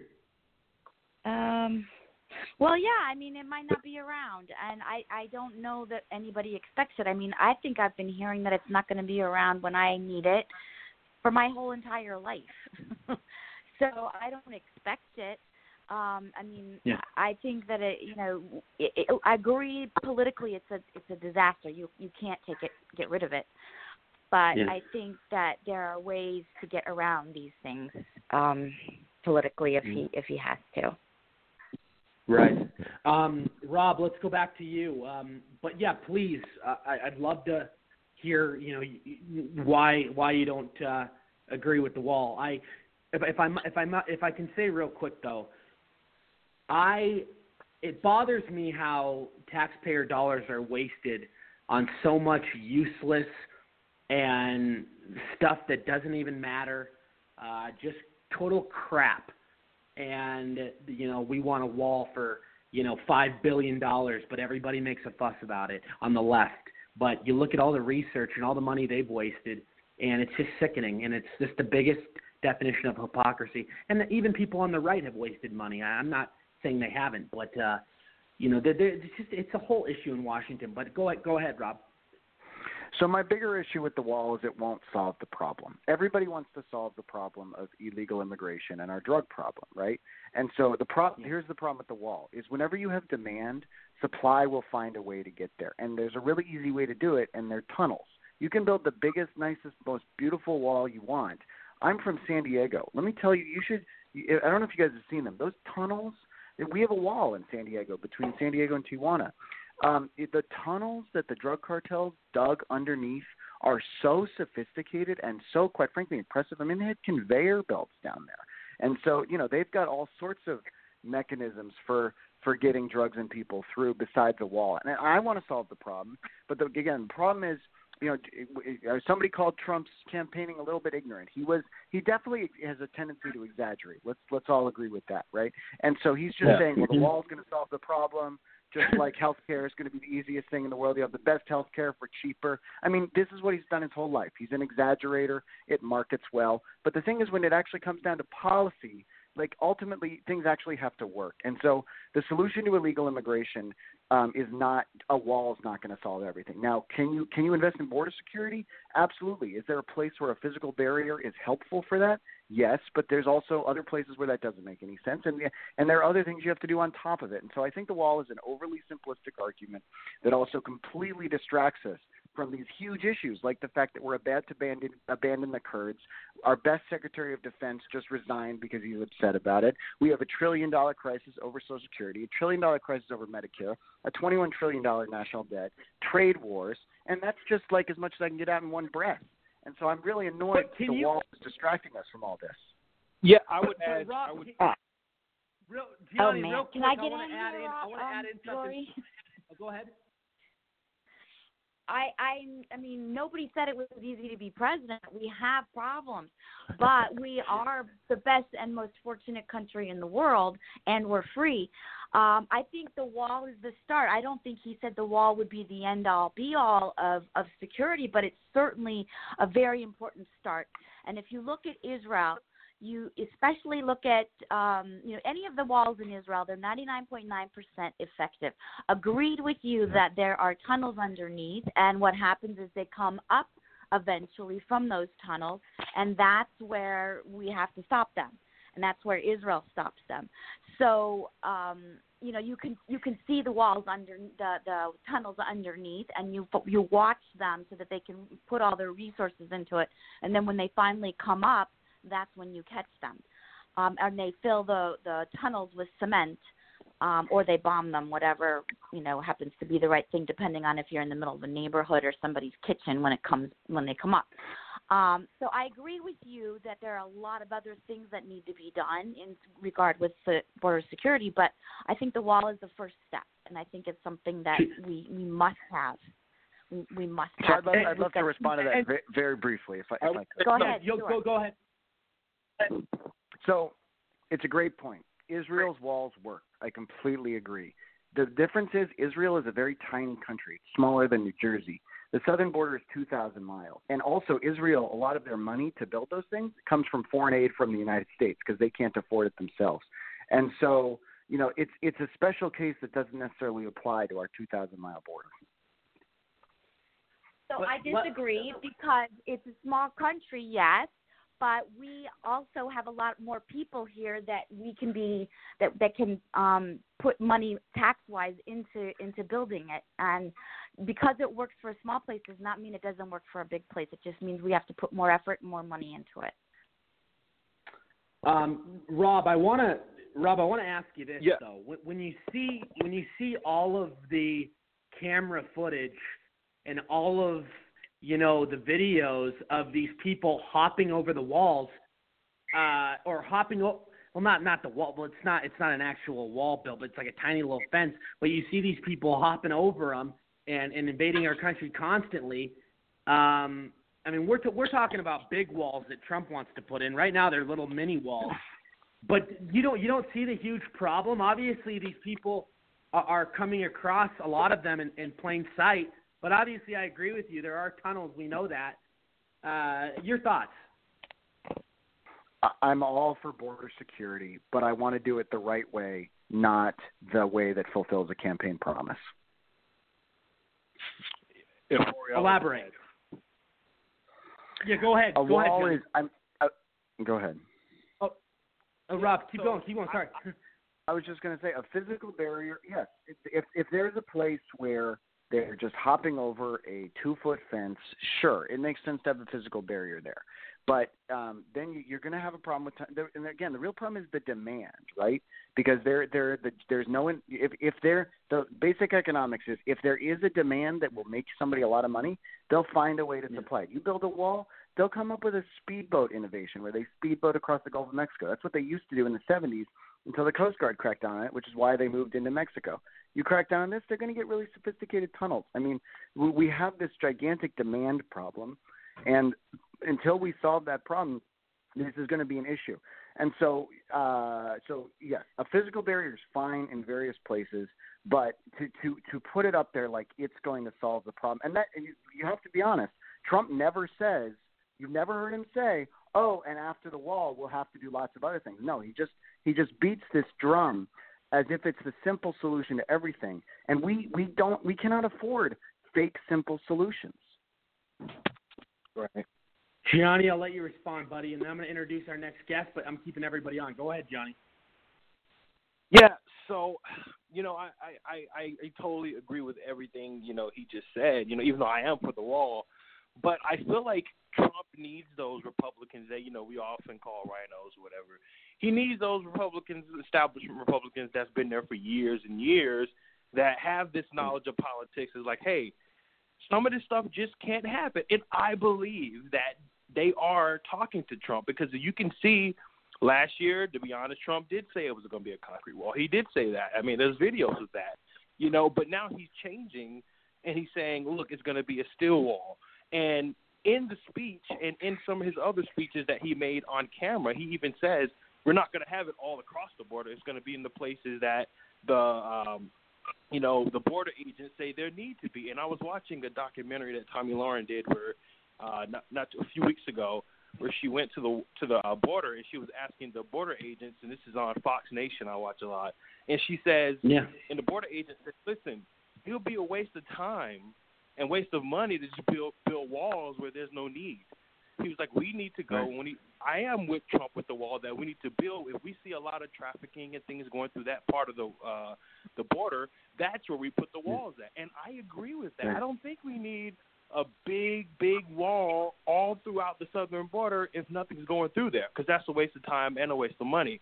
So I would agree with him. And, Trump has to talk about things like, overstaying visas and, things, all this stuff goes into border security. It's not just the wall is not going to solve everything. It will solve, I believe, half of it, but most of it is, honestly, it's not just crossing over the border, it's overstaying their visas. And we need to focus on that also. And I hear what you're saying, and I don't think anybody, with a sane and logical state of mind ever thought the wall was going to solve the problem 100%. I just think, people are under the impression and get, and I believe it, and I think many people believe that it's a great start. I mean, it's not 100% going to stop what's going on, but it's a start. Let me go to a 30-second break, and then I'm going to introduce our next guest. Be right back. Hello, everybody. This is Rory Sauter from The Rory Sauter Show. Are you an aspiring entrepreneur? Do you have an app idea? Do you want to save money? Well, I got great news for you. My company, GetYourAppBuilt.com, charges a fraction of the cost compared to anywhere else. And all of our work is the same amount of professionalism you'd see from any other company. Please visit our website, GetYourAppBuilt.com, for your free consultation and contact us today. Thank you. All right, we are back. I do want to introduce our next guest, doctor, award-winning speaker, veteran, technology expert, best-selling author, and Arizona's superintendent of public instruction, Bob Branch. How are you, sir? I'm fantastic. How are you all tonight? Doing very well. Well, it's really good to have you here, Bob. I'm sure you've been listening in on the conversation. I love the debate that's going on. Sure, I love What are the your debate. thoughts? Chime in. Oh, man, you got too much to chime in on. I'll tell you what. I think that, we're spending a lot of time exactly the way the Democrats want us to spend it, and that's talking about a wall. The question is, and I love your economist there that was talking about supply and demand. The beautiful part is, what side of the border now is the caravan on? With Obama and other presidents, it would have been on our side. Just every single day, thousands of people waiting to get into this country legally is saving us money, is paying for the wall. So, I appreciate what everybody's saying, but as your one guest said, we got $1 trillion issues, and we're talking about, $5 billion issue. The question is, last night you seen on the State of Union address, you seen the Democrats sitting on their hands when they're talking about socialism. Do you want that? I mean, that's the question. Do you want capitalism or socialism? And to me, us arguing over a wall, I've lived in Arizona now for 25 years. You had every single governor in this state, Democrat or Republican, demanding a wall. You go down to the border right now, you have miles and miles of border that is a single strand of barbed wire. It blocks nothing. And you just look down at the border and you just look down on the ground and you can see tracks of people where people walk migrating to and from Mexico. That happens all the time. You got cartels on both sides of the border here. And it's just not acceptable. So whether we say that we need 300 miles of wall or 400 miles of fence, we need a barrier. Let's build a barrier. Right. And the argument it was just a campaign promise. Well, imagine that, a president running for office that actually wants to fulfill campaign promises. I voted for him. One of the reasons to build the wall. I'm in Arizona. I see people dying. I see opioid crisis that is so high, and it's because of that. So to me, it helps. So let's help it. And let's not argue about a wall. Let's argue about who's going to be our next president. And that's what we should be arguing about. Well, I hear you. And, there was just a report out today, or it was I think it was yesterday actually, but Congressional Research Service says that the president can build a border wall without Congress. A lot of people are under the impression that he needs Congress to sign off on this, but according to research, he does not. He can, take this into his own hands. I mean, a lot of people already know that, but there are people that don't know that. Well, I would add to that. Yeah, he could. Constitutional right. He can. The Constitution says that whenever a president feels like there's a certain class of people that's creating a threat, he can restrict access. Yes, but if we were to do the national emergency, we're going to have to fight it in court. It's going to go straight to the appeal court, which we know is very liberal, and that can risk Trump losing that, and there would be no point of going after it again. And then it could turn on us, and then the Democrats, if they were to get in office for something, they can use a national emergency. So, it's like, I would love to do that, but it's like a rock and a hard place for me, man. It's like I want the wall to be built in certain places that is needed, but how are we going to do that? And if he can't do it through Congress, he's going to do a national emergency, then it's going to go to the courts, and we know we probably 99.9% are going to lose that in a liberal court. How do you respond, Dr. Bussler? Well, if there's money that has been appropriated to be spent on something, and Trump can shift it from wherever it was appropriated into something else, he can get some money to build a wall. I don't think he can get $5 billion shuffling around like that, but he certainly can get some. Then the question is, should he declare a state of emergency? He certainly has a right to do that, just as if there was a flood or a hurricane, he could call a state of emergency, and he has a right to do that. Now, you're right, the Democrats will take that to court. It'll probably go to that Ninth Circuit Court in California, who always rules against Trump. And then it will go to an appellate court and then to the Supreme Court, and that could take time. Trump would probably request, if it got that far, would request that they review it very quickly and decide on it because, it is something that is a national emergency. Trump's also right. The best way to resolve this is to have Congress come up with a bill that everybody can live with. Trump has offered to negotiate. He's offered to change his stance. It doesn't have to be $5.7 billion all for a wall. He wants to secure the border. If you want to build a steel barrier instead of a wall, that's fine with him. But he wants to secure it, and it would be best done if Congress passed the law. He signed it into law, and then everything's nice and clean. Now, whether they can do that, I sort of thought today Nancy Pelosi was starting to move a little bit. It's hard to be optimistic that they'll come up with an agreement since they seem to be so far apart and so rigid in their positions. But maybe they'll be able to come up with something and maybe get this resolved and we won't have to go to the state of emergency route. No, I hear you. Dr. Branch, what is your response? Well, I agree with your economist. Nancy Pelosi, again, speaking to the economists as well, the reason why she's changing her mind is 82% of the people that were independents last night, what Trump said resonated with them. Yes, absolutely her right. Own party is, yeah, that's right. Her own party is sitting on their hands when they're say we will not do socialism. And right now she's scrambling. I mean, period. They are a party in disarray. So, I believe that there's, I believe that by the 15th, we will have a deal. What that deal will look like, it will remain to be seen. But there will be some money for, I'm sure she's not going to call it a wall. It will be called a barrier, a fence, or something else.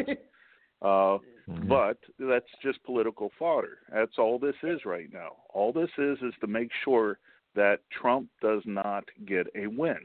That's what she's trying to do. But last night he hit a home run, and Pelosi is in disarray right now.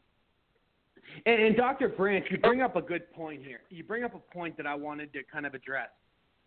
I have been saying for the last couple of weeks, ever since Trump said he was going to give them another few weeks to try to work out a deal in Congress for border wall funding, and you seem to think that they're going to come up with a deal by next week.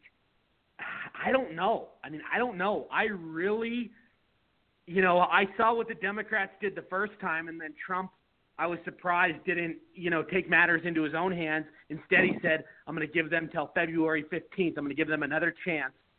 But I really think they're going to try and dick around with him again and call his bluff. I think they're going to keep toying with him, and when Trump takes the mic back on February 15th and there's no deal made, he's not going to cave. He's given them plenty of chances and plenty of time.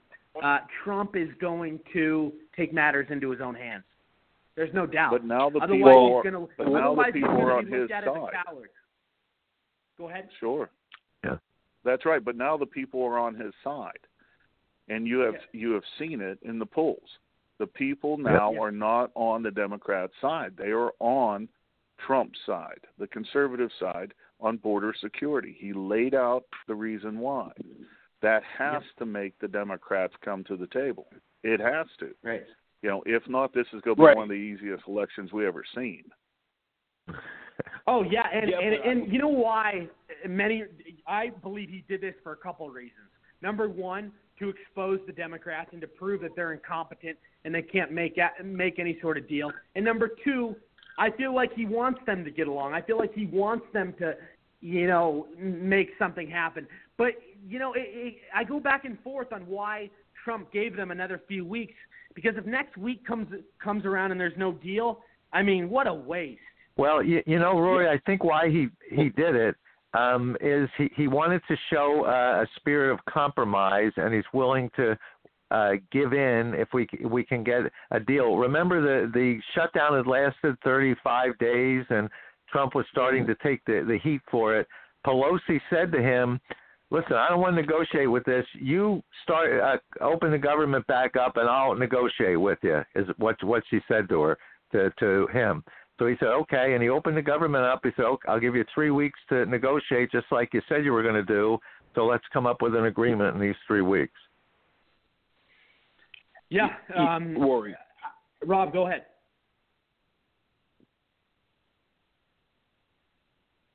Was that Rob talking or was that Gianni? That was me. Go ahead. Yeah, so I got a question for everybody. All right, so let's say we get here to the end of the time that, Trump, I think it was 10 days, and there is no deal. The Democrats made no deal with the wall, made no deal with good border security, anything. We get there, and Trump doesn't declare a national emergency, and he actually still shuts down the government and makes up an excuse. Like, I'm telling you, that's going to go – here's the two ways. When it comes to the wall, if he doesn't build the wall by 2020, that's definitely going to hit his base real hard because it's going to be like, oh, he didn't build the wall. Over if he doesn't get it by 2020. He will not be reelected if he does not get that by 2020. Yeah, I know. Go ahead, keep going.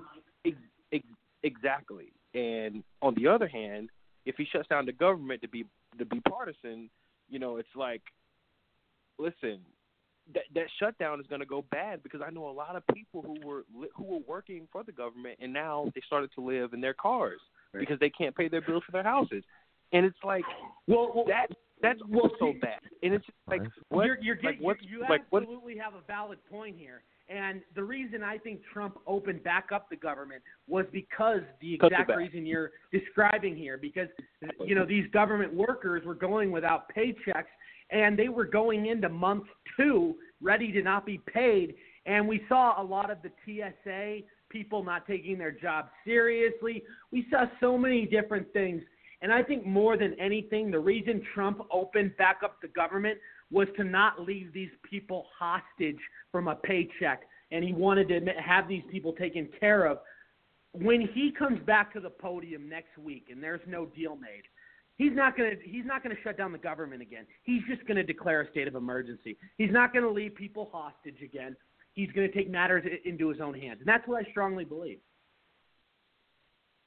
Yeah, I agree with you, Rory. I don't think there's any way Trump's going to shut the government down again. Either Congress comes up with a deal and he signs it, or they come up with a deal that doesn't include the wall in it. He signs that anyway, so the government stays open, and then he'll build the wall one way or another, either taking funds from one thing and use them for the wall, or somehow get the military involved, or declare that state of emergency. But one way or another, he's going to get the wall built, and he's not going to shut the government down again, I don't believe. Dr. Brandt. But what I like about it is it changes the narrative, right? This whole thing changes the narrative. If you look at the Brett Kavanaugh hearings, remember towards the end, every single Democrat on that panel asked Kavanaugh, why don't you let us do, why aren't you supporting 5 days, having the FBI doing another investigation? It's just 5 days. And every single one of them did it. Jeff Flake, who I'm not a big fan of at all, said, okay, we'll give you your 5 days. They did the FBI, and every single Democrat came back and said, well, that's not enough time. Too bad. You asked for it, you got it. Nancy Pelosi asked for this time to come up with a deal. And the narrative has changed now. It's not on Trump. It's on Pelosi. And last night, Pelosi seen that the nation is for Trump, not for her. So she's got to come up with a deal because she's got to worry about an election cycle. So we'll see what happens, But it changed. Last night, the narrative changed. And the narrative changed when Trump said, okay, you got 15 days. You want to make a deal? Here, you make a deal. You got not 15 days, you got 3 weeks. Come up with it. So it's in Pelosi's court right now, period. So we'll see what happens. Hey, Rob, I'm going to go back to you. What are your thoughts?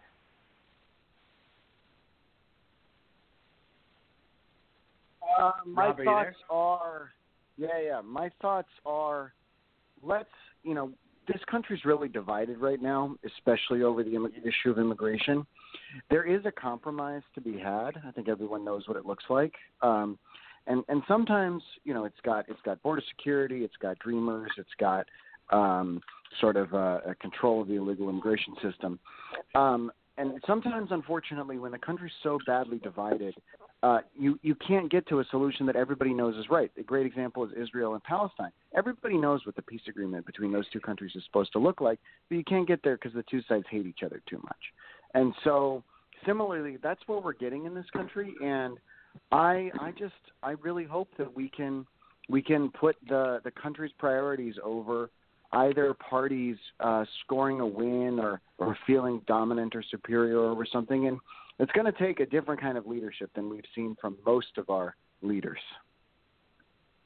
Yeah, now, I agree. Let me ask you this, Rob, because you've been firsthand. You were in Iraq. You've been over there. Your thoughts on, and you know all about wars and a lot of what it entails. So does Dr. Branch. He's a veteran as well. But your thoughts on Trump holding Putin accountable with getting out of the nuclear treaty with Russia. What are your thoughts on that? To be honest, that one I haven't had a lot of time to look at between all these other things. So I will refrain from commenting. Okay, let me go to Dr. Bustler. What are your thoughts? And then Dr. Branch. Well, so we had a treaty with the Russians signed by President Reagan that essentially ended the arms race. We said essentially we wouldn't make rockets that could hit them, and they wouldn't make rockets that could hit us. And as long as we both adhered to that, we thought we had an agreement. Well, a couple of years ago, we find out that the Russians are not adhering to the agreement. We're sticking to it completely. They're not adhering, and they're running some tests on some new weapons that violate the agreement. About 6 or 8 months ago, I guess now, they formally said to Russia that we believe you're in violation of the agreement and you have 6 months. When that happens, the agreement said each side had 6 months to cure whatever the issue was. They didn't do anything in 6 months, figuring there's no way the Americans are just going to pull out of this. So they didn't do anything. And again, Pompeo said, listen, you're not in compliance. Either you get in compliance or we really don't have an agreement anymore. You've broken it. Finally, they wouldn't do it, so we pulled out of the agreement. It was essentially broken anyway. I think the next step is we need an agreement like this between the U.S., Russia, and China, because China has gotten very aggressive in their weapons programs. I think they're even building man-made islands, and they're doing some aggressive things that could be an issue. So I think the bigger picture is Russia already broke the agreement, so let's just formally say it's broken, and let's get together and see if we can come up with something better. And speaking of China, I mean, as an economist, you study this every second of every day, kind of off topic real quick, that we are winning the trade war with China. I mean, don't you think China, like I've said many times on the show, these countries need us more than we need them. But in the long run, don't you think the U.S. is going to get a fair shake on a good deal, a fair deal? Yeah, and they're very close to a fair shake. Remember, the deals we had with China were so lopsided in favor of the Chinese and to the detriment of the U.S. that we had this huge negative balance of trade. In other words, we were buying so much from them and not charging any tariffs and buying all these things. We couldn't sell in their market. Remember, they have over 1 billion people, so it's a huge market. We couldn't sell in their market because they slapped huge tariffs on our products. Like cars, we charged them a 2.5% tariff. They charged us a 25% tariff. I think on some cars, like the Corvette, it was a 50% tariff. So Trump said, look, I'm fixing this. China didn't want to come to the table. So Trump said, well, I want you to – so what a business person would do, what Trump did, is create a sense of urgency and he did that by putting on tariffs that are crippling the Chinese economy. They've been growing so rapidly for at least a decade. Now, their information is not always accurate, so it's hard to tell exactly what the numbers are, but they have been growing rapidly. Now, as a result of the trade war and them retaliating, which is really what's hurting them retaliating and putting tariffs on food products, so now food is more expensive for their people. Their economy is slowed down significantly. It may even be in recession. Trump's given them till March 1st to come up with an agreement, or he's slapping some more tariffs on. I think before summer, and maybe even before March 1st, we have an agreement with China that finally opens up the Chinese markets to U.S. manufacturers.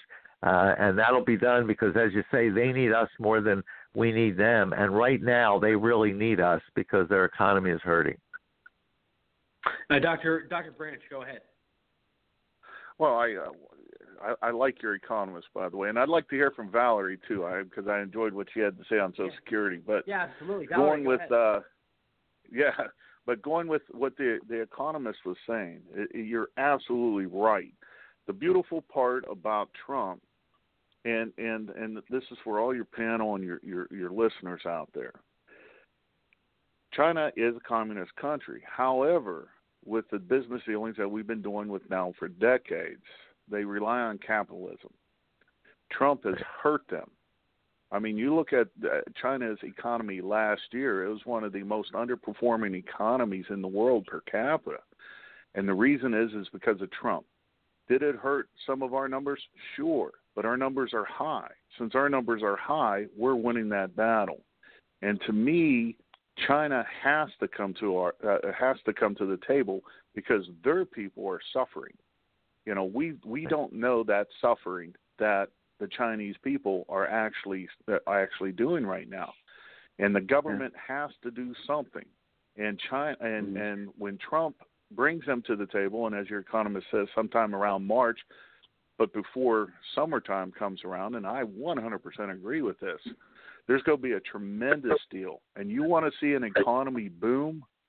Economy will boom when that happens. I mean, that stock market is going to go bananas when that happens. Yes. Well, me and my economist, Dr. Bussler, we've been predicting what, Dr. Bussler, 6% once this trade deal gets done with China? 6% GDP? That's very optimistic. I would certainly like to see that. It's not out of the question. If it could do that for at least a quarter or two, I don't know if it can sustain that rate of growth for the entire year, although there's been years when the U.S. economy has done that. 1984, after the Reagan tax cut, the economy grew at a 7.5% annual rate. So we can get up there, and the fact that really for the last 2 decades, since the year 2000, we really haven't had good economic growth. We haven't had 3% growth since the year 2005. We're likely to hit it in 2018. We haven't had 4% growth since the year 2000. That's in my view, the longest period of economic stagnation in U.S. history. Even during the Depression, we had a year or two where growth exceeded 3%. So there's certainly a lot of, I think, pent-up demand. And what Trump is doing is getting the economy going, adding growth to the economy. And I think you're right. If we can finally get a deal with China, the trade part's not that tough, I don't think. It's all the intellectual property stuff that they're taking from us that's going to be a little bit of a hassle. Yeah. Rory, if I could ask your economist a question, because a lot of people don't understand. Yeah, go ahead, Dr. Branch. And this is for the benefit of your listeners. What does 1% GDP mean as far as revenue and as far as jobs? So are you saying if we increased GDP growth by 1%, what kind of impact would that have? Yeah, which is pretty much what happened. When Trump got into office, we were running at under a 2% rate. 1.7. Since he's gotten and since he's gotten into office, we've been running over a 3% rate. So we picked up about 1.5%. The result of that we have a $20 trillion economy, so you're talking another $300 billion in output being produced by increasing the growth rate from that 1.7 up to 3 in the low jobs? threes. Well, it's adding millions. To come up with the exact number, it probably, I would estimate in the 2 years, probably 5 million jobs have been created as a result of that. You've almost doubled GDP, and since you've almost doubled GDP, correct. that's in the trillions.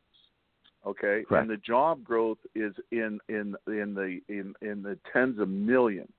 So if that happens, and and that's why that's why the Democrats really want us to start arguing about a $5 billion wall. It's almost right. is insignificant.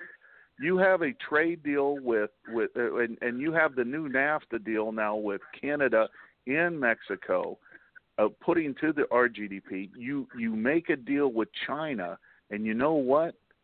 All they have to argue about is a wall, because this economy will be like we haven't seen in generations.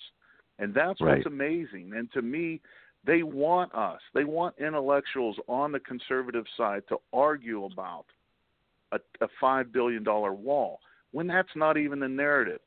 You see China, and I agree 100% with you. If you see a 6% GDP and you're putting, you're almost doubling the GDP now, are you kidding me? The trillions that would come into this country, the quality of life. And to me, that is insurmountable as far as any argument that a Democrat socialist can bring up to us. I mean, it's just is amazing, and I agree with you. So when we're arguing about a $5 billion wall, when one deal can bring us in, $5 or $6 trillion, that's amazing to me, and that's the power of Trump, right. And that's what he understands about the deal. Very true. And the real everything you said, I agree with 100%. And the real good part of all this growth is it's going to provide everybody opportunity, and that's really what people want. Even the people that are in the lower income, they don't want handouts. They want opportunity to earn things themselves. The Democrats think they just want free health care, free education, more food stamps, more welfare. They don't want that stuff. They take it because they have no other option. But what they really want is an opportunity to earn the money themselves and pay for it themselves. And if our economy starts growing like that, and boy, I hope it does. If we start growing like that, there will be opportunity for everybody. Nobody will get stuck in a job they don't like because there's opportunity to go into other jobs. There'll be opportunity for people that have thought they've been dropped out of the labor market for so long. There'll be opportunity for them to come back in. Everybody would stop being so angry at each other too. So I think it has a lot of positive aspects out of a high growth economy. Exactly. Right, no, you're absolutely right. We do have about 3 minutes left. I wanna touch on a couple final topics that I didn't get to earlier in the show, but I think it's important that I do real quick. First of all, the situation with you're seeing all of this come out, like with Liam Neeson. Something he said 20, 30 years ago. The media is making a huge deal out of it. He didn't even use the N-word. If anybody knows the story, one of his friends got raped by a black guy, and then he said he was going to find that black bastard. Didn't use the N-word, didn't go down that route, but obviously was a guy that was upset in the moment. And in an interview, he was man enough to admit, a emotional situation he was going through years ago. And then they use it against him. It's fascinating. And Gianni, I know you've been following this closely, but before I do that as well, another social justice issue that's bothering me and bothering other people is that Jussie Smollett guy out of Chicago who's refusing to share his phone records with the police department, and he's the gay guy off Empire, the TV show, who claims he got attacked by a couple of Trump supporters It said, "This is mega country, bitch," quote unquote. But he still has yet to provide evidence, and he is hesitant about talking to cops. And I have seen so many liberals and so many activists and people in this situation make up this kind of stuff so many times to try to make themselves look like a victim. I don't want to say that's the case here because I don't know, but I'm suspicious. Gianni, go ahead. Well, first, when it comes to the Liam Neeson thing, I really don't. I mean, I love the memes coming from it, but other than that, I really don't. I mean, it was something he said in the past, and he asked for forgiveness, and I understand that you would have that aspect of being mad, like I'm going to go find this black bastard because of what happened, But he asked for forgiveness, and I'm totally okay with that. When it comes to the celebrity guy, 30 seconds on this, real quick.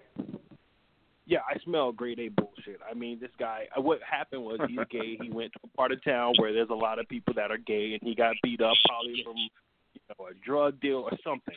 That's what I believe happened.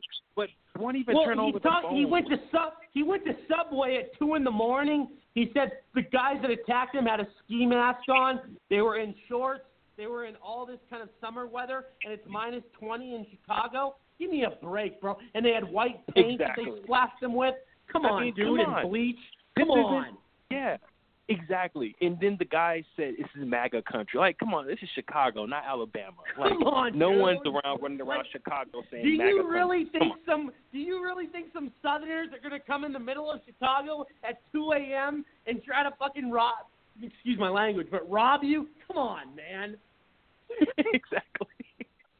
I'm just like, come on. It's ridiculous. And I want to announce a big thing, headline that came out in the news.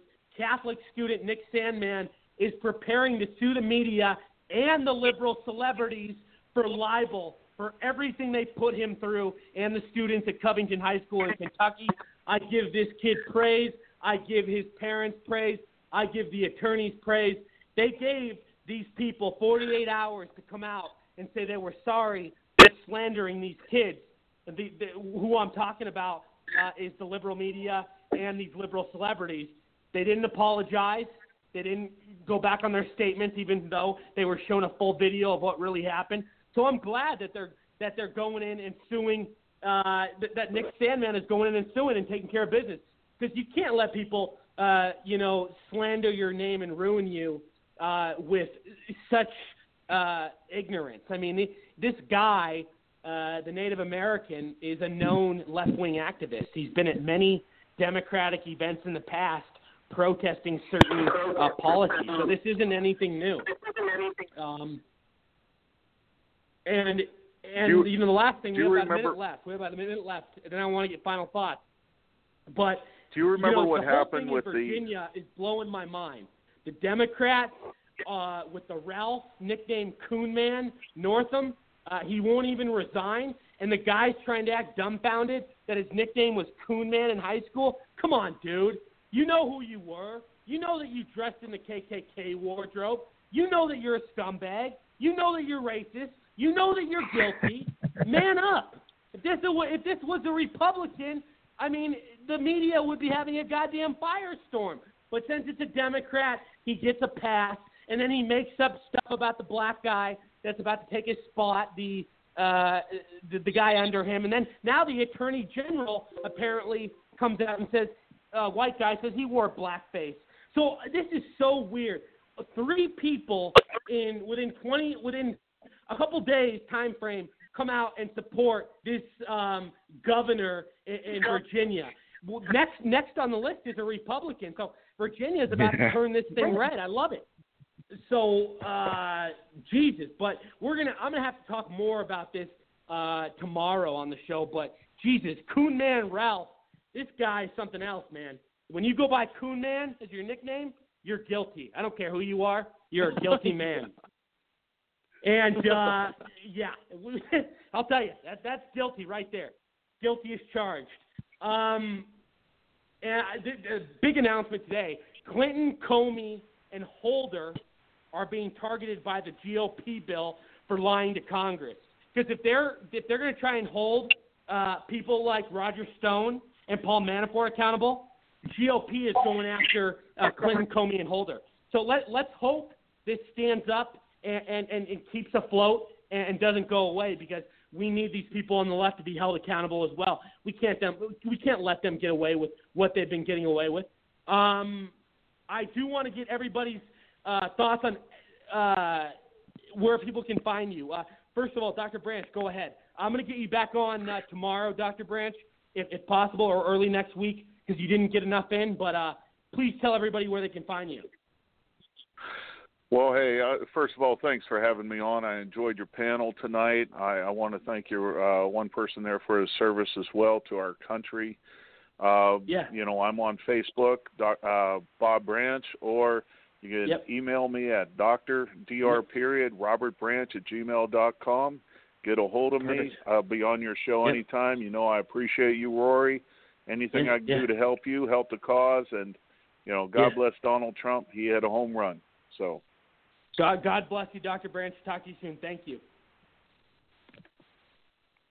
Let's go to Dr. Bustler real quick, 30 seconds, where they can find you. My Twitter is @mbustler. That's @MBUSLER. And on Facebook, my page is called Funding Democracy. So it's facebook.com/Funding Democracy. Yep. Perfect. We'll talk to you soon, Dr. Bustler. Always a pleasure. God bless. Thank you. Gianni, real quick, where they can find you. You can find me at Gianni Rodriguez, that's Paris. That is Rodriguez with a Z and 2 R's with Paris. Thank you. Perfect. God bless you, man. I want to say thank you to everybody for tuning into the show tonight. It's been amazing. I want to thank all my special guests. I want to thank my co-hosts. I want to thank my sponsors. And I want to thank my amazing audience. We are now downloadable and listened to in 22 different countries. Listened to on over 50 different platforms online. Again, that's over 50. It's been an incredible show tonight. Please visit thedonaldjtrumpstore.com. Also visit our brand new media site, NEXGEN USA.com. We'll see you tomorrow night, everybody. God bless. Cheers. Thank you.